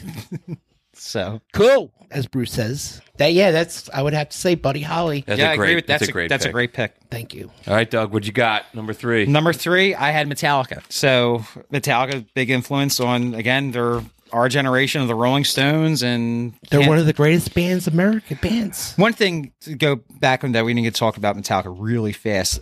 Kirk Hammett, right after he recorded "Kill Them All," he went and took guitar lessons from Joe Satriani. That's a major play. So here's a band. Satriani is a dude that, if you're not really into music, you have no Yeah, I idea do who he is. Yeah. If But you're not, he- if you're not like He's way into flirted guitar, in this episode twice now. Yeah. That I was mentioned, like Chickenfoot, the Sure. band with and he's in that. with Yeah. Hagar. He's Yeah. in that with Chad Smith from the Red Hot Yeah. Chili Peppers. Yeah. Hagar, there's Satriani. Michael Anthony, Yeah. Satriani, and Chad Smith, and then that band and did then now. really well. It was a Yeah. decent album. Was it? Yeah. Yeah. I just always think Joe Satriani's good by himself and not with a band. It's hard for me to try to hear him do hooks. It's a little much. It's like Yeah. what's that? Yingy Mouse theme? Yang Wei. Ying Like Wei. there's some dude that like they're so like I'm too stupid to understand and appreciate the music. Like he's like, you're too good. My brain just can't even understand it. But like with Metallica, one thing, what I'm saying with that statement with Kirk Hammett, I believe that, especially more now than ever, that this band is not even close to stopping, and they're going to get better and better and better. Again, with Rob in the band, there's rumors that they're going to have an album out in the next year and a half, and I can't wait to hear it. No. Because their last album, Hardwire, if you have not listened to it, listen to it. It's their best album they made since the Black Album, and a lot of people don't like the Black Album. Well, I think they're a bunch of posers anyway. Who, Metallica? No, the people who say Oh. they don't like the Black Album. Yeah. Is that the album when like people, the dudes that wore the jean jackets and the Kill 'Em All shirt, like that? Totally. Is that when Metallica got soft, like Unforgiven? And all- And like everybody was crying because they lost their edge. They wrote like Nothing Else Matters. Remember how everybody was like, "Oh my God, they wrote a ballad." You know what I took harder? When they wrote a country song. They wrote a country song on like one of the Fuel or Load or one of these albums, and I was like, "What is this?" Yeah, they had a lot Versus of bad Smiling. ideas. Like, they had a lot.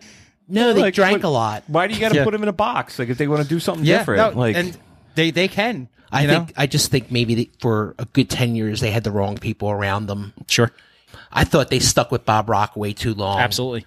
Bob Rock produced the Black Album. They let him play bass, Reload. dude. They did the Monster whatever album. yeah, you Some kind of mentioned that in the monster. last. They let him play in the Motley bass. Crue out episode. I hope he didn't get royalties for that, just No. like double dipping. You know, because James Hetfield didn't want to work with him anymore.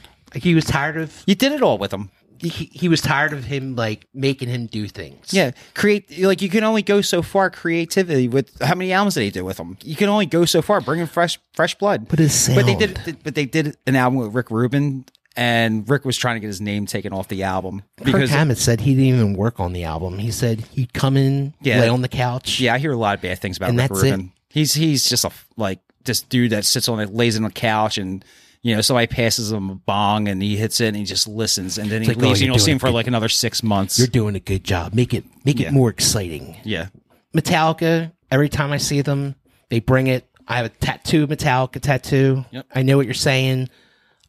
They were on my list earlier in the show. Lars Ulrich, great drummer. You always said he's your Michael Jordan. He is my Michael Jordan. When I first heard one as a kid, I was like, what is that double bass pedal? I was like, only a Magic dude could do that. And as I got older, I learned the technique, and I still can't do it. And even you think of the music that you're listening to, like when you discover Metallica, you're still like in that hairband 80s thing. Who's really playing like double bass like that? You never heard anything like that. No, you never listened to Slayer at that point. You never listened to like Exodus or no. At 13 years old and hearing one, and the rest of the Justice for album was totally opening my mind to a lot of things. And by the time the Black Album came out, I was like, oh, this is pretty soft compared to that Justice for All album. But then, let's talk about Master of Puppets and how that is just a work of art. Sure. From the beginning of the album to the end of the album. Cliff Burton, can't say enough about how much he brought music theory into that band. He did. And he brought that to James. He showed James Hetfield music theory. I couldn't agree with you more. Like Cliff Burton is up on my list of bass players and just magic. One guy possessed and comes from a great background, great family. His dad just passed away a couple of years or last year, and he just appeared to be such a he was very proud of his son. Very proud of his son, and like you're banging your head, Cliff. You're playing this metal music and this and that, and he'd go home and listen to Mozart. Yeah, be like, and Cliff Burton just came from a great support system, and by the end of he was a big REM fan. Cliff Burton was? Cliff Burton was a big REM fan. I remember reading an article, and he said, I think it was Kurt, he said, yeah, I remember standing at the payphone somewhere overseas, and he wanted to call his friend because he knew he was going to the REM show, and he wanted to see what songs were played. And he was a really big fan of Never REM. heard that. Yeah. That's just shocking. I know. That's REM really such a bad band. They're horrible. They are awful. I hope you don't have them on your list, Bruce. Bruce loves them. No, they were on, I don't know, something I was researching this, and I was Googling, like, greatest American rock and roll band. It might have been The Guardian, or it was some British newspaper called them the greatest American rock and roll band of all time. And REM? Yeah. I said one of our potential shows would be, what's the first show you've ever seen? What was the last show you saw? What's the best show you saw? And the worst show you saw?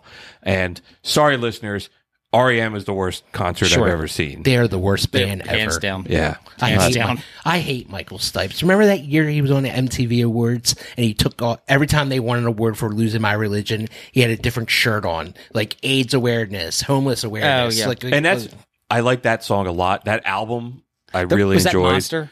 What No, album it was Out of Time. Okay. Monster was the show the tour. Yeah. Whatever. Yeah. I don't want to be the We're grumpy talking old man, but I was like, about all right, we're going to stop now and do another episode on an hour and a half of why REM sucks. Where do I start? Yeah. Let's start with the drummer.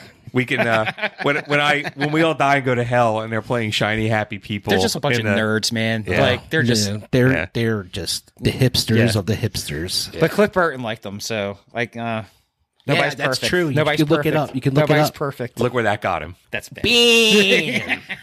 Wow. Making Cliff Burton jokes. You can't do that in McCuskers. We got a picture of him right here.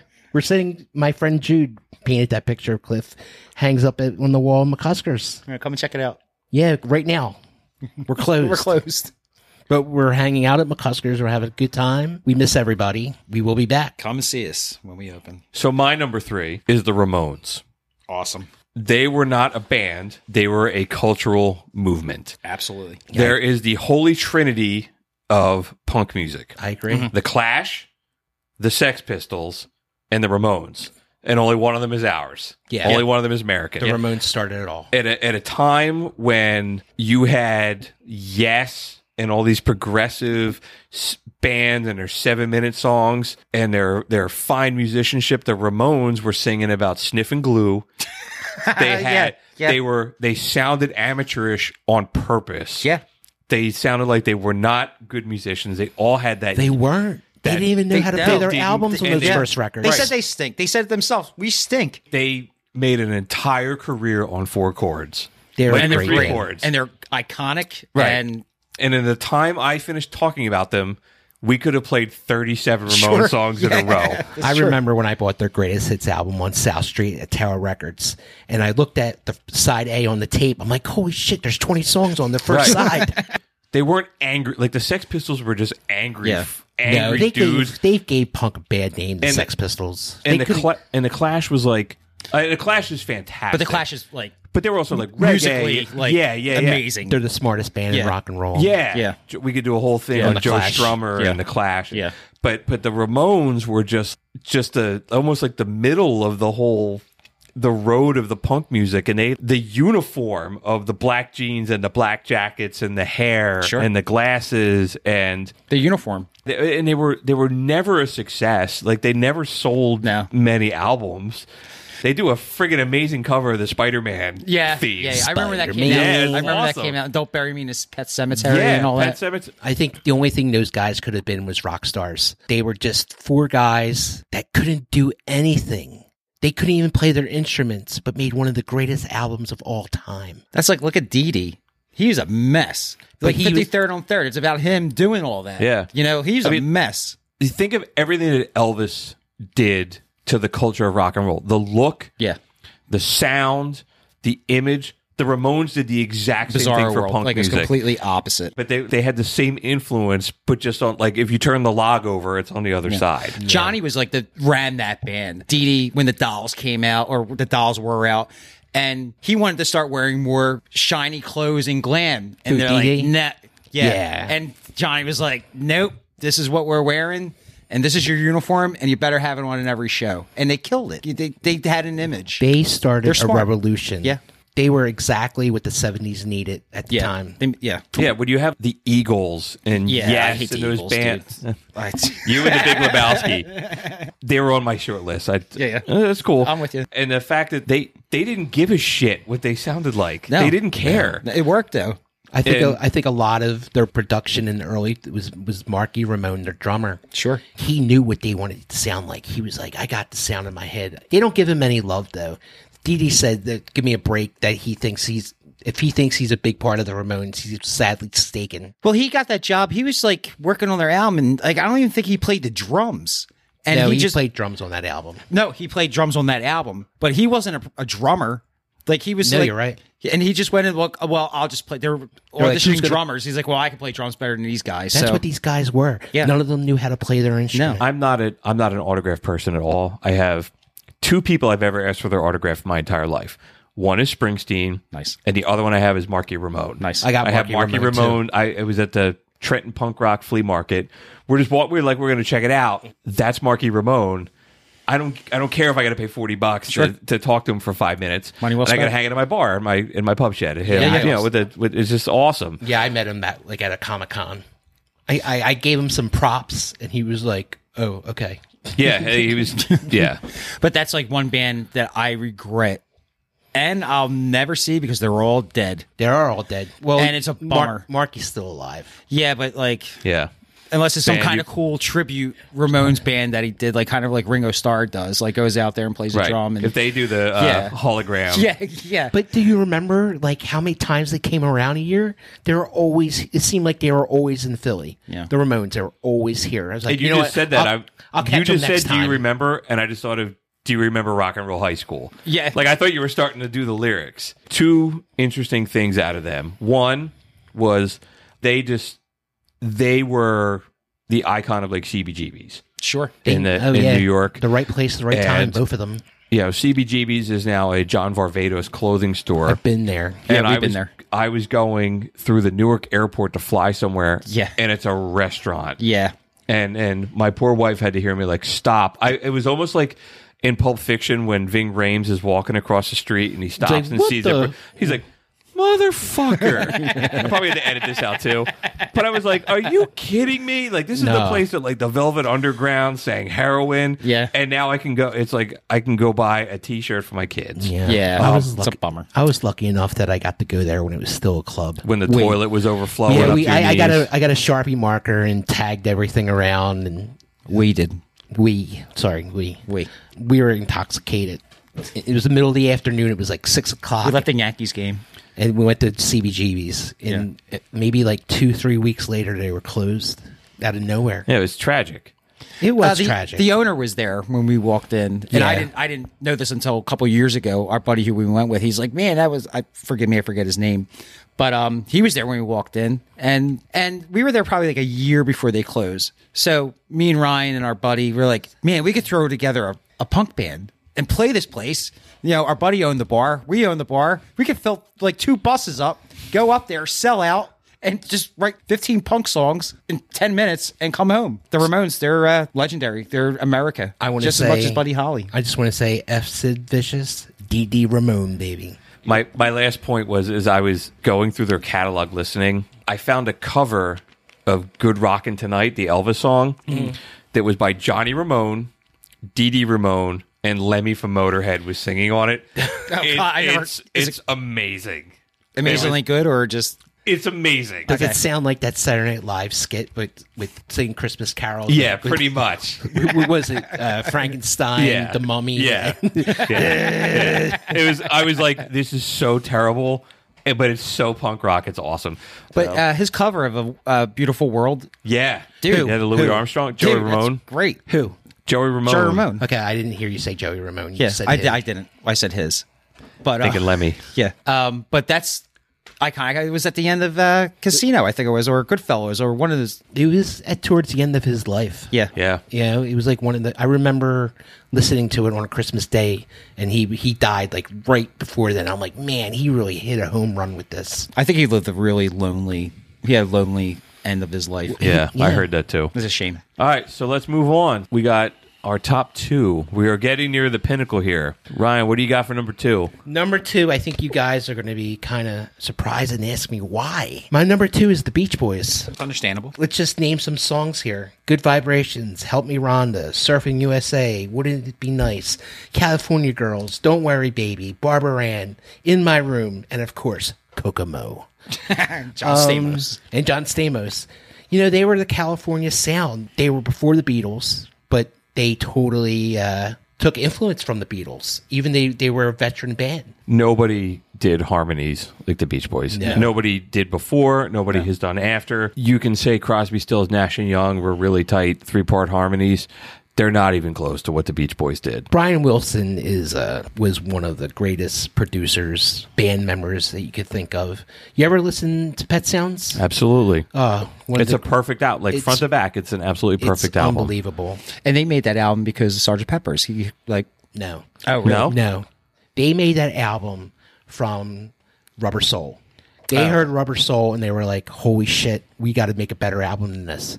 So Brian Wilson's like, if you guys want to make a good album, you guys get out of the recording studio and let me make an album. Wasn't it the whole like he was in his house and he had like sand dumped That on was his living later on. room? That was later on. when He he was made- like going off the rails. He made Pet Sounds at the Capitol Records. They're one of those bands that nobody has ever sounded like them. Did you know it was the Wrecking Crew playing on that whole album? Did not. Yeah, they didn't play any of their instrument in the beginning. They did all the vocals, like the Beach Yeah. Boys all came Yeah. in and Yeah. they did the vocals. But instrument wise, they didn't play any of their. But nobody you know, did back they, then. They, you know, you put the Beach Boys on. I don't care how old you are. If you're a toddler to someone that's like 85 years old that's barely getting around on a walker, dude, they're going to dance. You're going to go to a no-shower happy hour and pay Barbara Ann on there. Those girls are going to go wild. Everybody, the Beach Boys, man, they are America. Sure. You know? I was in Disney World a couple of years, more than a couple of years ago, probably like 15 years ago. So we're walking around. We're in Epcot. So they had this amphitheater down there. So we're walking around, and I hear like this concert, this music going on, and I'm like, man, that sounds like Mike Love. So I walk up. It's the Beach Boys playing.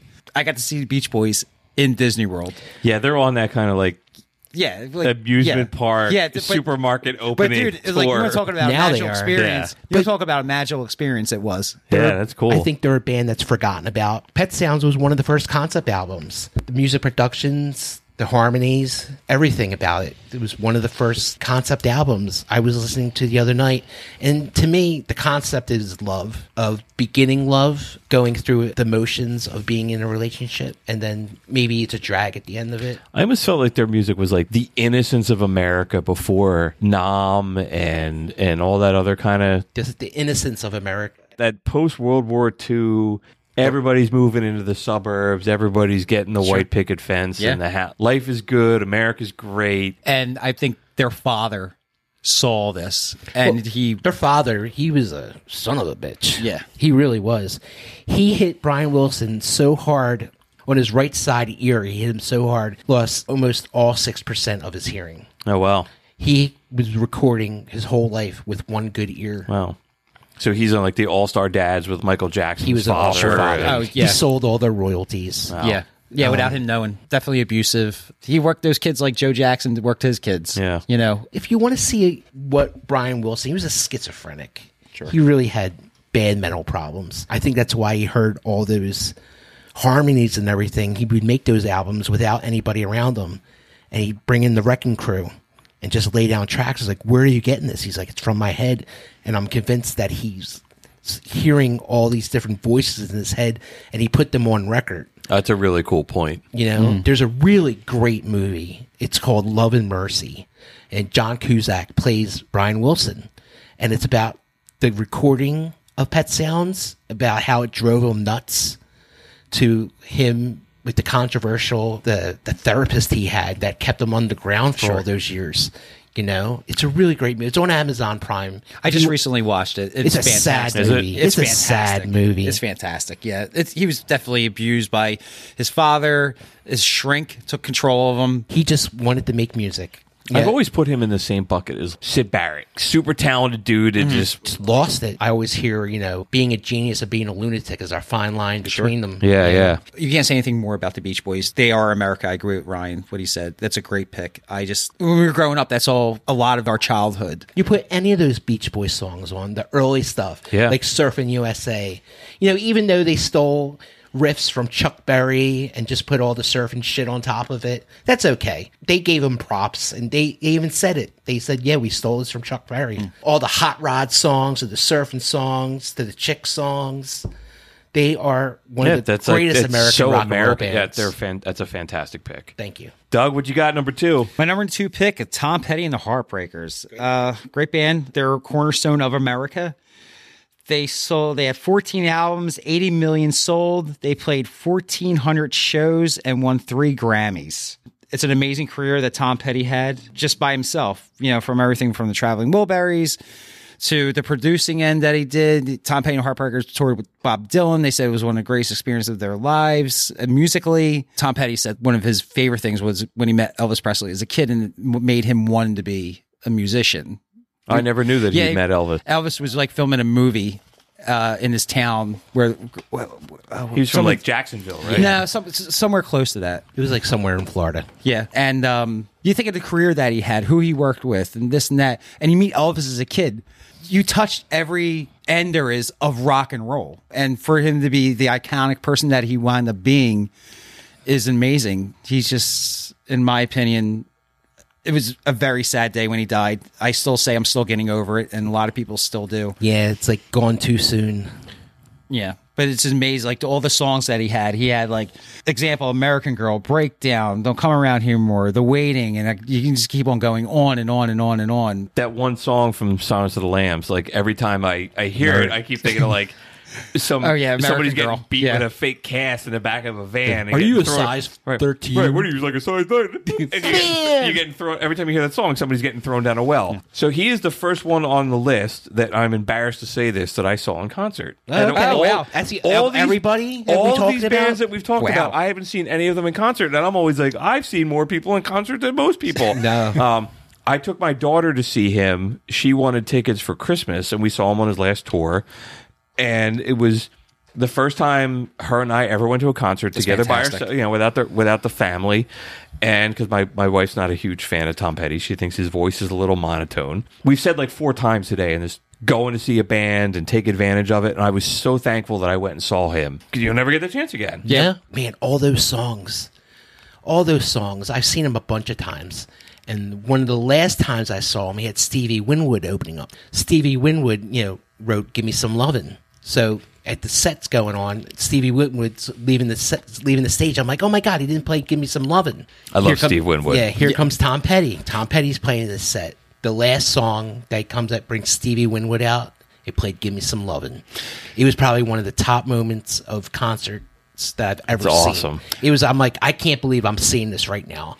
It's like da-na-na-na-na, da-na-na-na-na. It was rocking the whole Coors State Center, wherever we're called down there now. I remember that show. I had to work that night. So we saw, me, Ryan, and our buddy Brian went to go see him a year or 2 prior to that. And a friend of ours got us tickets. We were right in front row.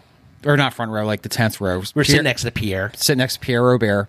And we're sitting there talking. Pierre's really super cool. I had a Ramon shirt on. Like, he's like, oh, that's great. And Steve Winwood is walking by us and sits us like 2 rows right in front of us. He was sitting in the the crowd crowd. to For watch, Tom Petty. And They watched everybody's Tom like, Petty. "Ooh." to watch Tom Petty. So Ryan later on, and I agree with Ryan, like "Give Me Some Lovin'" is one of the greatest songs ever written, hands down. So Ryan goes to the show, I was working the bar. He comes back, he's like, he might even call, like text me, dude, he's doing like "Give Me Some Lovin'" with Tom Petty. I'm like, you gotta be kidding me. I think I have it on video on one of my old phones. I would have loved to seen that. Like, it's just one of those moments. I was like, pay attention to this. I was like, remember this. Yeah. And that was the last time I saw Tom Petty. I think Tom Petty is where my love of rock and roll started. Okay. Totally remember hearing Free Fallin' on the radio and just thinking, what is that? I need more of that. Who is this dude? After he died, I was thinking about this a lot. I'm like, I think that's where it all started for me. Mm-hmm. He was the ground zero of my love of rock and roll. Absolutely. That song was so good, Free Fallin'. Yeah. That whole album, Full Moon Fever, is such a great album. I almost struggled to find the difference between that and the Greatest Hits album. Like, I was like, Sure. there's so many songs that are on both. Well, to tell you the truth, Tom Petty is just a Tom Petty album. The Heartbreakers aren't on that record. So the Heartbreakers didn't want to play on it. They're like, this is like a... So he's like, well, don't play on it. Yeah. And then it was like, boom, boom, boom, song, huge iconic songs. And then he's kind of like the throw-in in the Traveling Wilburys. I think they were having dinner at Dylan's house or something, and they decided they were going to jam. And one of the guys, I think it was George Harrison, was like, "Oh, I left my guitar at my friend Tom's house. Let me give him a call." And Conveniently. right, and then Tom Petty showed up. He's like, "Oh shit! Well, I just happened to bring my guitar too." Sure. You're in the band, son. Yeah, and then it became this like absolutely fantastic. They're almost one of the forgotten supergroups of rock and roll. But can you imagine being Tom Petty at that point? You have George Harrison. You have Roy Orbison. You have Jeff Lynne. Jeff Lynne. Well, and Bob Dylan. Yeah. Here you are growing up, listening to this music your whole life, and now you're one of them. Not like I'm sure those guys don't roll like that or whatever. How but do you not? Like, I know, but like your mind has to blow. There's a really cool. We're getting off track, but there's a really cool documentary that they put out when they reissued the Traveling Wilbury stuff, and it's so awesome how reverential they are to Roy Orbison. Like George Harrison is calling him Mr. Orbison. Sure, It's like, you're one of the Beatles, and you're like, oh, Mr. Orbison, it's such a pleasure to get to play music with you. It's so cool. But he even idolized. He was a hero of his. Yeah. You know, like Tom Petty had to sit around once in a while and just be like, "This is unreal. He met Elvis as a kid. he's probably you know? he's probably in that room with the Wilburys and being like, I'm just going to be very quiet. Maybe they'll forget that I'm here, and I'll make it on the album. He's like, like, how do you stand in that room and like go say, hey, Dylan, write this lyric instead of this lyric? Oh, okay. They sat around and they would be like writing song lyrics, and they'd be like, no, forget that lyric, put this song in there.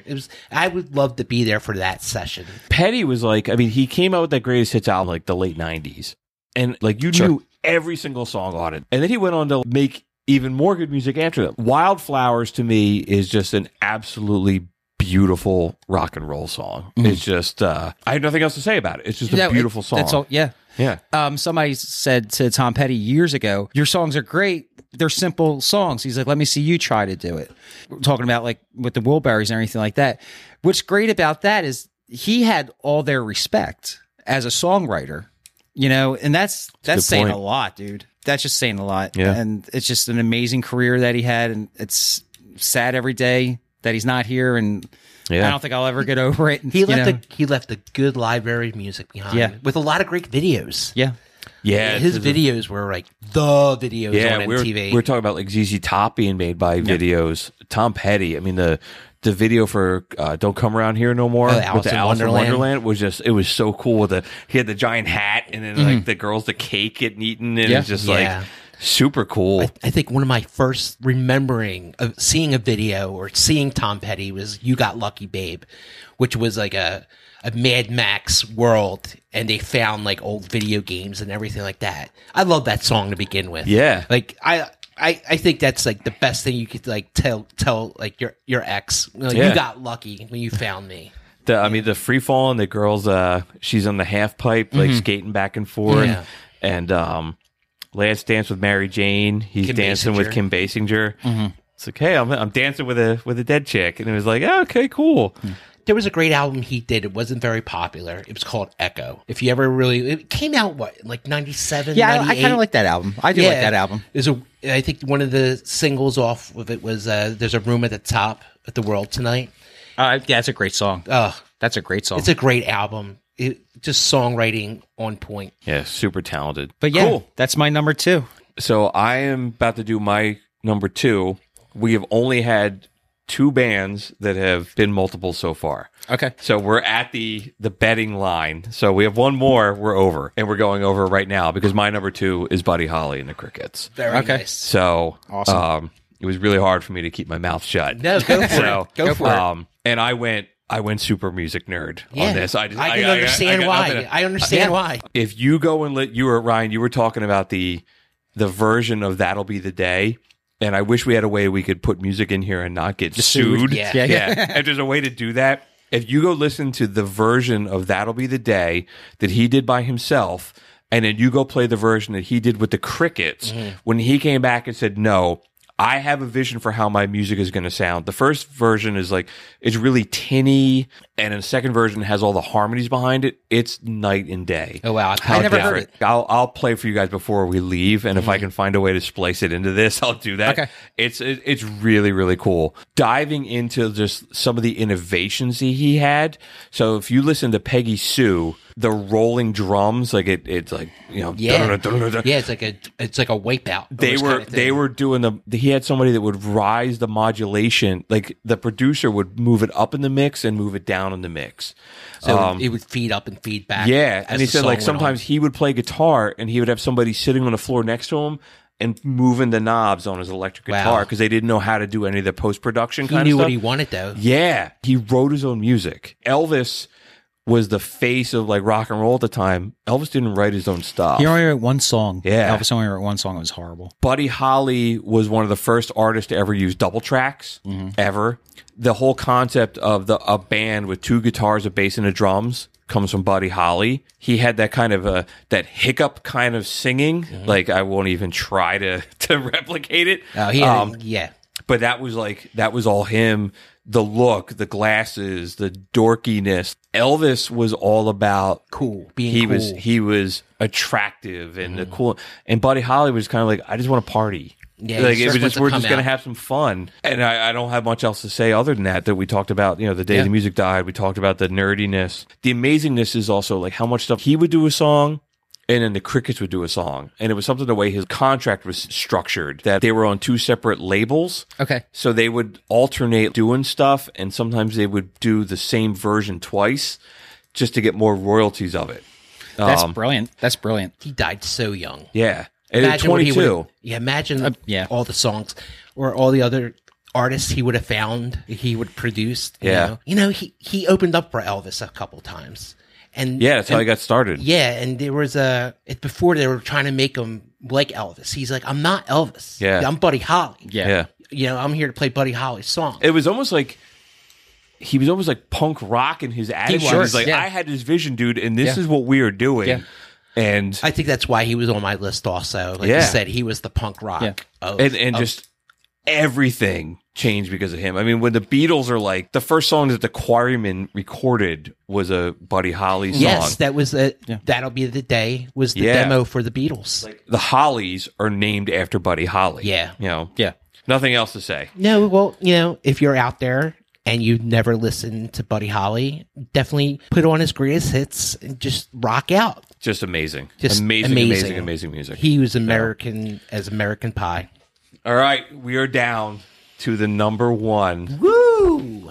We are down to number one. What you got, Ryan? All right, for my number one. Who is it, and why is it Britney Spears? Well, New Kids on the Block is my favorite number one. My number one, I'm going to go with the Ramones. The Ramones is the greatest American rock and roll band ever fucking assembled. They sold 500,000 copies with the first album.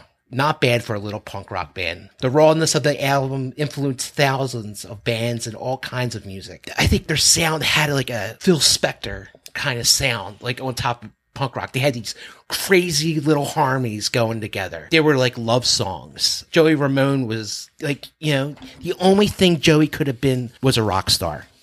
That's the only thing God intended him to be. The Ramones is a big deal to me growing up. It was one of the first songs I played with a band. Blitzkrieg Bop was like at my talent show at high school. That was in my notes too, saying old soul sound in I Want to Be Your Boyfriend.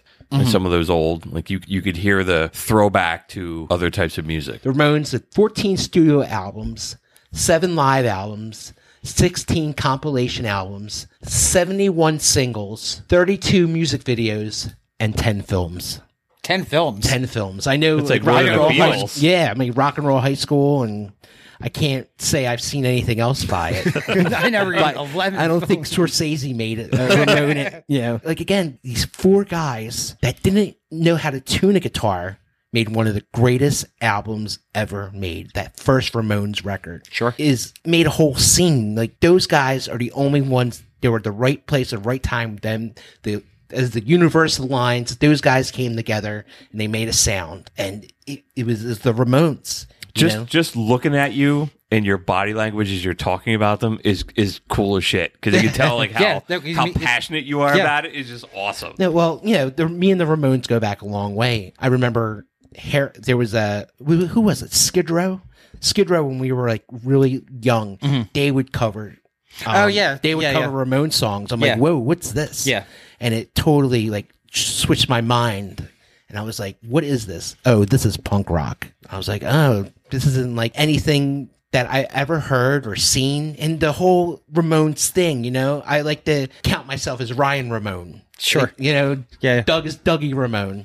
We have a Joey Ramone way street sign hanging up in the bar. Unbelievable band. It's funny you bring up, Phil Spector. Phil Spector did an album. Yeah. And it was a disaster. Like the whole story about holding him gunpoint and playing pinball. Because he's a psychotic person. He's in jail now for murder. Right. He's also Is on he dead? the Prisoners of Rock and Roll. Like, they're not nice dudes. Yeah, yeah. We're saying about He's- Motley Crue. He could have got away with one murder. He made all those songs. Come on. Hey, man, he might have. You only heard about the one. Yeah. He got sloppy in his old age. Yeah, we start handing out our podcast Bad Dude Award. Yeah. He's We a shitbag. We should have that.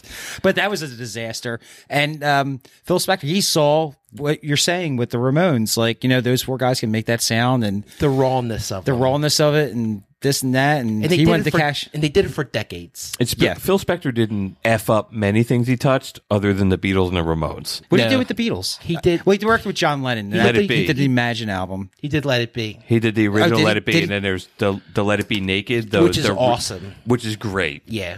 Without And they Spector stuff. unwound all his The the Wall wall of of Sound. sound. It's worth checking out, like to dive into. Like listen the to. Ramones, they weren't the greatest musicians around. Yeah, Johnny Ramone made one sound and it was down on the guitar. Yeah. It was the down chords. But they influenced so many bands. Let's start talking about them. There wouldn't be no Green Day. There wouldn't be no Offspring. There'd be no Sex Pistols. There would be no Clash. The Ramones started that whole scene over in England. The Sex Pistols went and saw them play with the Clash, and Johnny Rotten is such a pussy.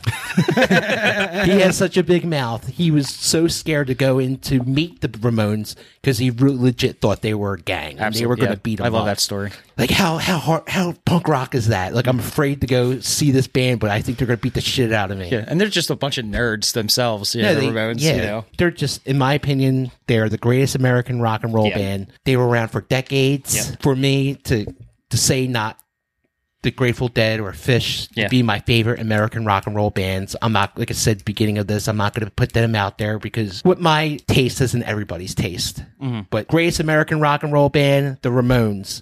Even Lemmy wrote a song for them. Yeah. Like I said before, everybody looks up to Sid Vicious being the punk bass rock guy. No. D.D. Ramone, baby. Yeah, D.D., he wrote all those songs.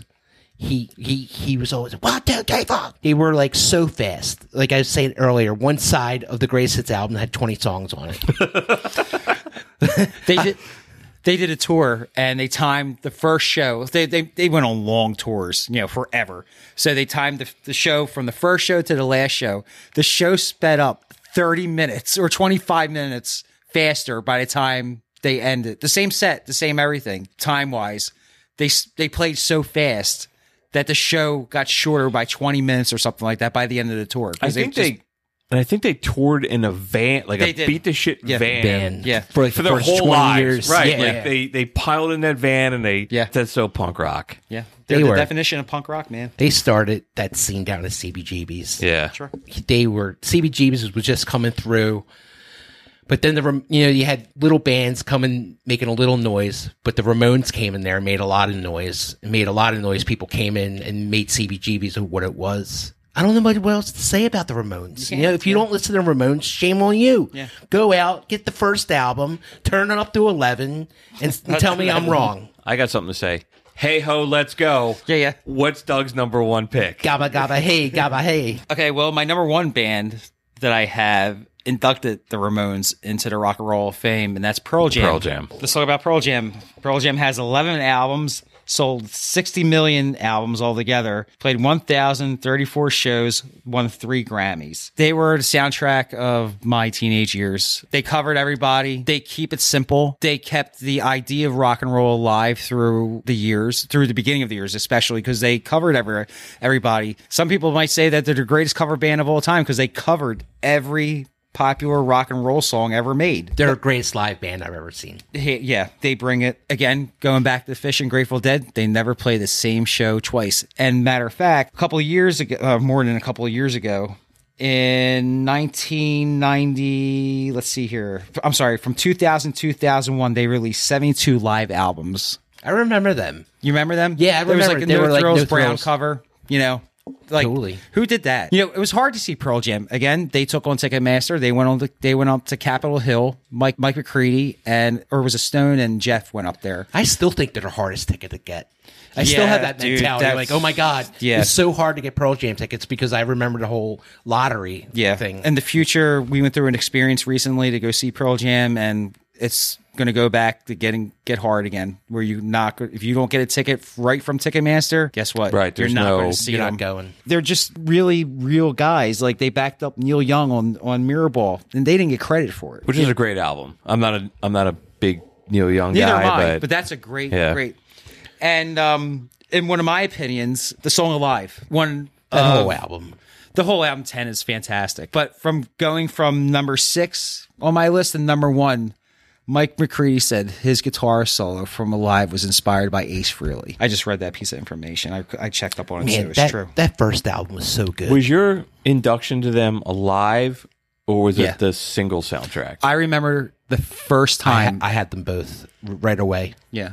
I remember the first time I heard Alive. My first band, across the street from the bar, there's a bowling alley. So the first band I was in, my buddy Ernie worked down there. So we had a band down there in the summer because the bowling alley was closed. He picked me up to go buy my first amplifier. And he had on the Alive album, I think Even Flow was playing, probably, or 10 album, I'm sorry. And I was like, what is this? And he's like, this is that new band Pearl Jam. And to hear that, when I'm going another 3 blocks to go buy my first amplifier at San Domingo Music Store, like it totally changed. Like my whole life changed in that 2-block car ride. You know, I remember the first time I saw Pearl Jam really early on. they had an Unplugged, and that Unplugged became so famous. Yeah, still is. I saw that, and it was like, oh my God, what is this? I went out to the record store the next day and bought 10. Yeah. And right away, the beginning of the beginning of 10 is awesome. You hear the bottles breaking and everything like that.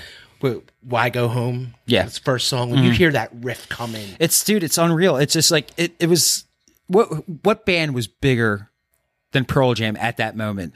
Maybe Nirvana came around and changed it, but who knows? I had the same experience where I remember going to my buddy's house, my buddy Steve's house in high school, and him just going like, "You have to hear this." Yeah. And he had the liner note, and I remember opening it up, like you saw him from like the chest up with the hands up. And if you open the full liner notes, it was the whole poster. the full Yeah. body. And I remember him opening it and just going like, "You have to hear this." That sense of urgency. Yeah, dude, you're 14 years old and you don't know anything about the world, but this shit is important. This is what's up. Yeah, it was at the same time that Smells Like Teen Spirit was hitting.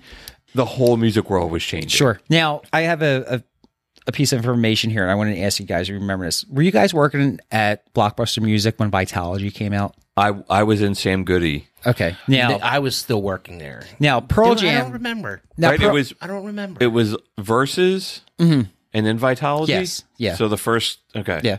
Okay, so Pearl Jam, going back, like, super cool band. Just try to keep it real. Just, Eddie Vedder's still the same guy. So they released Vitalogy on vinyl 2 weeks before you can buy it on CD. So if you bought it on vinyl, you heard it before anybody else. I don't know if you guys remembered that or not. I kind of remember it. I kind of do remember it. I remember Pearl Jam always putting their stuff out on vinyl. They made vinyl cool. Like, you know what I mean? Like, because vinyl comes around every couple of years. But I remember that exposure to Pearl Jam. Vinyl was making a real big comeback, and Pearl Jam had a lot to do with that, I think. Well, yeah. They kept the roots. They kept the roots of rock and roll together. I think the world made the Foo Fighters #1 rock and roll band in America these days by population, and I don't think Pearl Jam gets the love. Well, that's because Foo Fighters, they have more radio hit songs. Pearl Jam's only the highest song that they ever reached on Billboard is #2, and it's a cover of Last Kiss. Wow. Which was it's their only song that hit #2. Yeah. And that's a cover song, and that was just released by a fan club thing. And it just, people got wind of it and radio stations started playing it. But that's their highest single. The crotchety old music store dude in me. Yellow Ledbetter was like a big. People would come into the music store wanting that. And it was a B-side. Yeah, it was a B-side on like an import. Yeah. So you're like, hey, you got to pay $17.99 for these two songs. I remember going down the South Street and buying a covers album because it was all live covers before the internet and everything like that, before you really get your hands on stuff. You used to go to a record store and actually buy physical bootlegs to hear those covers. Yeah. The good old days. Yeah. Damn kids don't know how good they got it. Yeah. When did I turn 44?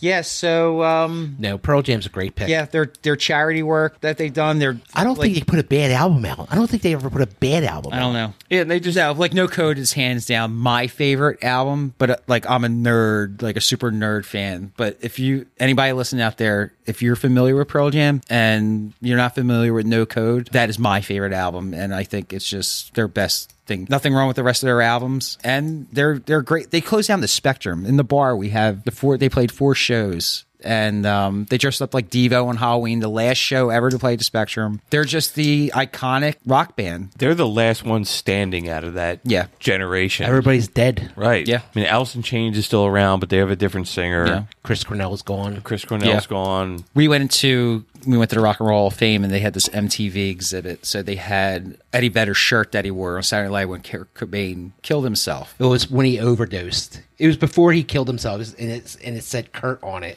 Oh, around the heart. Yeah. He wrote a circle with a K in it. That's when he put his hand. That's when he overdosed. When he opened up. Was it? I thought. It wasn't when he died. It was Okay. when he overdosed, and he was like in France, and that's when Eddie had his shirt on, and he pulled it open. That's even cooler then. I That- thought I that's was when under he the pulled impression that it open. was. It wasn't. It was before he died. I listened to Eddie Vedder's induction of the Ramones into Yeah, the Rock and Mohawk, Roll Hall. dude. He had the Yeah, Mohawk. super cool. And he said that the Ramones were the Beatles to the Seattle scene. Sure. Totally. Sure. That's why they're my number one. All right. All right, man. Well, So last but not least is me. So my #1 band, and I've been this argument for years. Sorry, Doug. No. Creedence Clearwater Revival. Okay. That's all right. To me is They got the songs. Yeah. They is do. the ultimate American rock and roll band. They only made records for 4 years. Really? And the amount of music that came out of them was just monumental. Bad Moon Rising, Fortunate Son, Down on the Corner, Traveling Band, Who Will Stop the Rain, Run Through the Jungle, Put a Spell on You, Heard It Through the Grapevine, Have You Ever Seen the Rain?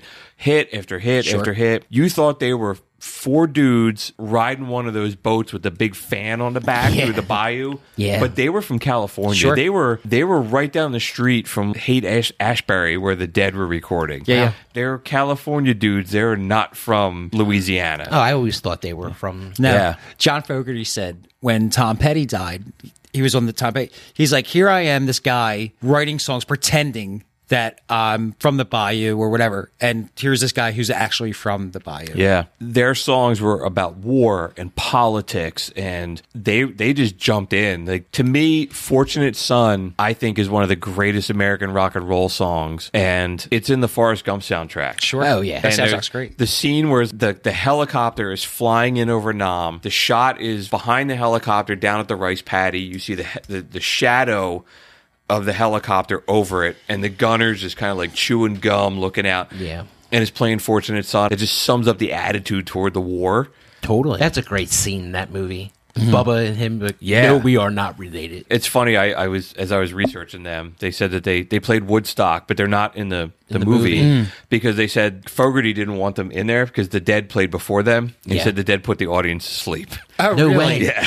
The Dead didn't put them in the And movie what's- either. Yeah. The Dead wouldn't put their movie in the Woodstock In the movie Woodstock because it was movie? so bad. Yeah. It was like the worst set they ever did. The amount of music that they came up with, their greatest hits is still on the Billboard Top 100. It was released in 1976. Wow. It's still there. And then the whole story about them, you were mentioning the bad record deal with Tom Petty. They self-destructed over their creative differences, and they agreed that if somebody in the band wrote a song, then that person would get to sing the song, and it was complete shit. Stu Cook wrote a song, and it was garbage.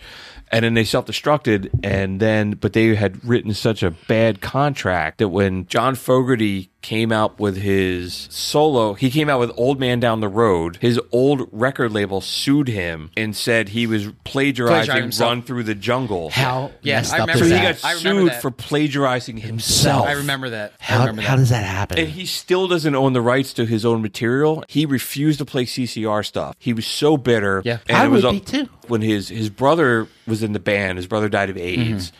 And it was Oh, I didn't know that. And John went to go make nice with him on his deathbed. And he was on his deathbed. He was like the guy that owned the original to their contract. He was like, he's my best friend and you're not. And they never spoke again. He died. Wow. So now he goes out and he still will Yeah. perform CCR stuff, Yeah. knowing that he doesn't make any money off of it, but he doesn't Yeah. care. He did a great Super Bowl. He's amazing. And I saw him live, which now brings to 2 the number of bands on this whole list. Yeah. And being honest with you, Bruce, I did not put CCR on my list because I knew they were going to be your number one. Okay. I Yeah. purposely did not put them on my list. Okay. Because I knew you were going to have them number one, number two. So the band, when I mentioned that they all got to sing their own songs, John Landau, who was the guy who said, "I've seen the future of rock and roll," and his name is Bruce Springsteen. Yeah. He said that album was the worst album ever made by a major rock and roll band in the history of music. Really? So, and then after Tom Fogerty died, Stu Cook and Doug Clifford started Creedence Clearwater Revisited. Yeah. Oh, yeah. And it's awful. It's awful. I had a girlfriend one time. It's like, oh, look, I got this CCR for like in the bargain bin for $2. Yeah. I'm like, no, this is the Right. revival. It's the stupid. shit in like Woolworth. You're so stupid. When they got inducted to Rock and Roll of Fame, John Fogerty refused. I just Refused. heard this yesterday on Yeah. Sirius Radio. Refused to play with those guys. Who did he play with? He played with Springsteen. Yeah. I remember Yeah. that. Yeah. Yeah. Yeah. That He was played a great Springsteen. show. That was a great show. The opening of the Hall of Fame. Yeah. And Fogerty had a whole, he's had a successful career by himself. Put me in coach. Yeah, You know, like, right. You hear center center field field, man. every year Yeah. when baseball starts. It's up, one of my so- dad's favorite or our dad's favorite Yeah. songs, man. You got Yeah. the guitar, like the bat. I've seen that at the Washington Museum. They had that. Oh, no, I'm supposed sorry. to- They had it at the Baseball Hall of Fame. They did. The Baseball bat. Hall of Fame. Yeah, Yeah. the bat, the Hall of Fame. But going back to them, it was just hit after hit after hit, and it was Yeah. so much of their stuff was about Nam and what was going on in the world, Yeah. and it was just great music. Did you hear the story when he wrote Fortune's Son? How he wrote that? No, He was he got discharged from the army, Mm-hmm. and instead he was living in San Francisco. He said it was the greatest day of his life. He was doing cartwheels in Golden Gate Park or whatever, and he just came up with that song. I'm not an unfortunate son. I would be so relieved if I was him. Not good enough. Yeah. Yeah. I would write a song too. Yeah. Yep. All right, so that's it. So we've got our top 6 each. Why don't we take another little commercial break, and then let's come up with a list of 20 bands that should have been on this list that weren't, and we'll just rattle them off. This episode of the Prisoners of Rock and Roll is still brought to you by McCusker's Tavern. The building is at the intersection of 17th and Shunk Streets in South Philadelphia, but the atmosphere lives at the intersection of cold beer, sports, and great music. If they're good enough for this show, they're good enough for you. That's McCuskersTavern.com. All right, well, we're back from that second commercial for McCusker's Tavern. We're here, but you're not. We're having a great time. We can be here, and you're not. So we took a little break, and then we just circled up, and we just came up with some honorable mentions. So we all had really long lists of people, right? It was pages. Sure. It was really hard to pick 6. We just sat down and we just rattled off like 25 artists that we're just going to say that we thought about. So don't email us and say, why didn't you think? Actually, you know what? No, we do want you want to your email. emails. Yeah. We want some response of how We we're want your doing. messages, we want your emails, we want your texts. So some honorable mentions, and we're just going to mention these names without even getting into any sort of discussion around them, but bands that have had an influence on us. The Foo Fighters, Social Distortion, Johnny Cash, The Talking Heads, Nirvana, The Grateful Dead, Fish, Bruce Springsteen and the E Street Band, Chicago, Bill Haley and the Comets, the New York Dolls, any of the Motown acts, the Temptations, the Miracles, the Supremes, the Allman Brothers, the band, Leonard Skinner, Bon Jovi, Stone Temple Pilots, the White Stripes, Bob Seger and the Silver Bullet Band, George Thorogood and the Delaware Destroyers, Janis Joplin and Big Brother and the Holding Company, Crosby, Stills, Nash and Young, the Eagles, Green Day, and Soundgarden. And there's 100 miles. bands that we didn't even mention. Go on and on and on. This show's been long enough. Yeah, right. we're those pushing bands. 3 hours. We can do a deep cut edition. So as we're just wrapping up, I guess we do have some listener feedback. So Yeah. we did have Dan from Boston send us a message about our Motley Crue episode, cover art, A Lost Thing as music is going to digital. And he said that, hey guys, people do still buy music vinyl. Vinyl is all the rage again, so artwork really does matter. People don't buy records like we used to buy CDs when we were young, but it's not like physical music or artwork is dead now. Thanks for that comment, Dan. That's great. Yeah. I hope more people feel like that. yeah, I hope that the album cover comes back, makes a big comeback and big piece of art again. Do you guys listen to vinyl? Do you I buy do. vinyl? I have a really nice vinyl collection. I have a really nice turntable. Yeah. Doug, do you? Yeah. I don't. Oh, you should get on You that. really? That's surprising. Yeah. That's Any- shocking. Any vinyl that I have is something like I buy and I frame and I hang up on my house. Oh, we got to get So- you started on the vinyl collection, bro. Everything's all digital. Me too. I threw my CDs out years ago. I got a box filled with stuff that I'll never throw out. But That's really surprising. You're such a music guy, dude. You don't have. you have like, a new hobby, sir. Yeah. I don't. Dude, they don't take up much space vinyl. You just need like a bookcase. You need a record player and you got to put the shit on. I'll quote Bad Religion. I'm a 21st century digital boy. You don't I know like what my you're digital missing. stuff, There you so. go. You don't know what you're missing. All right. Well, so I'm losing out. I'm missing out. Yeah, let's say thank you for all of our listeners that got to us last week. Michael Leese sending in the Brian nice- Overton. Brian Overton.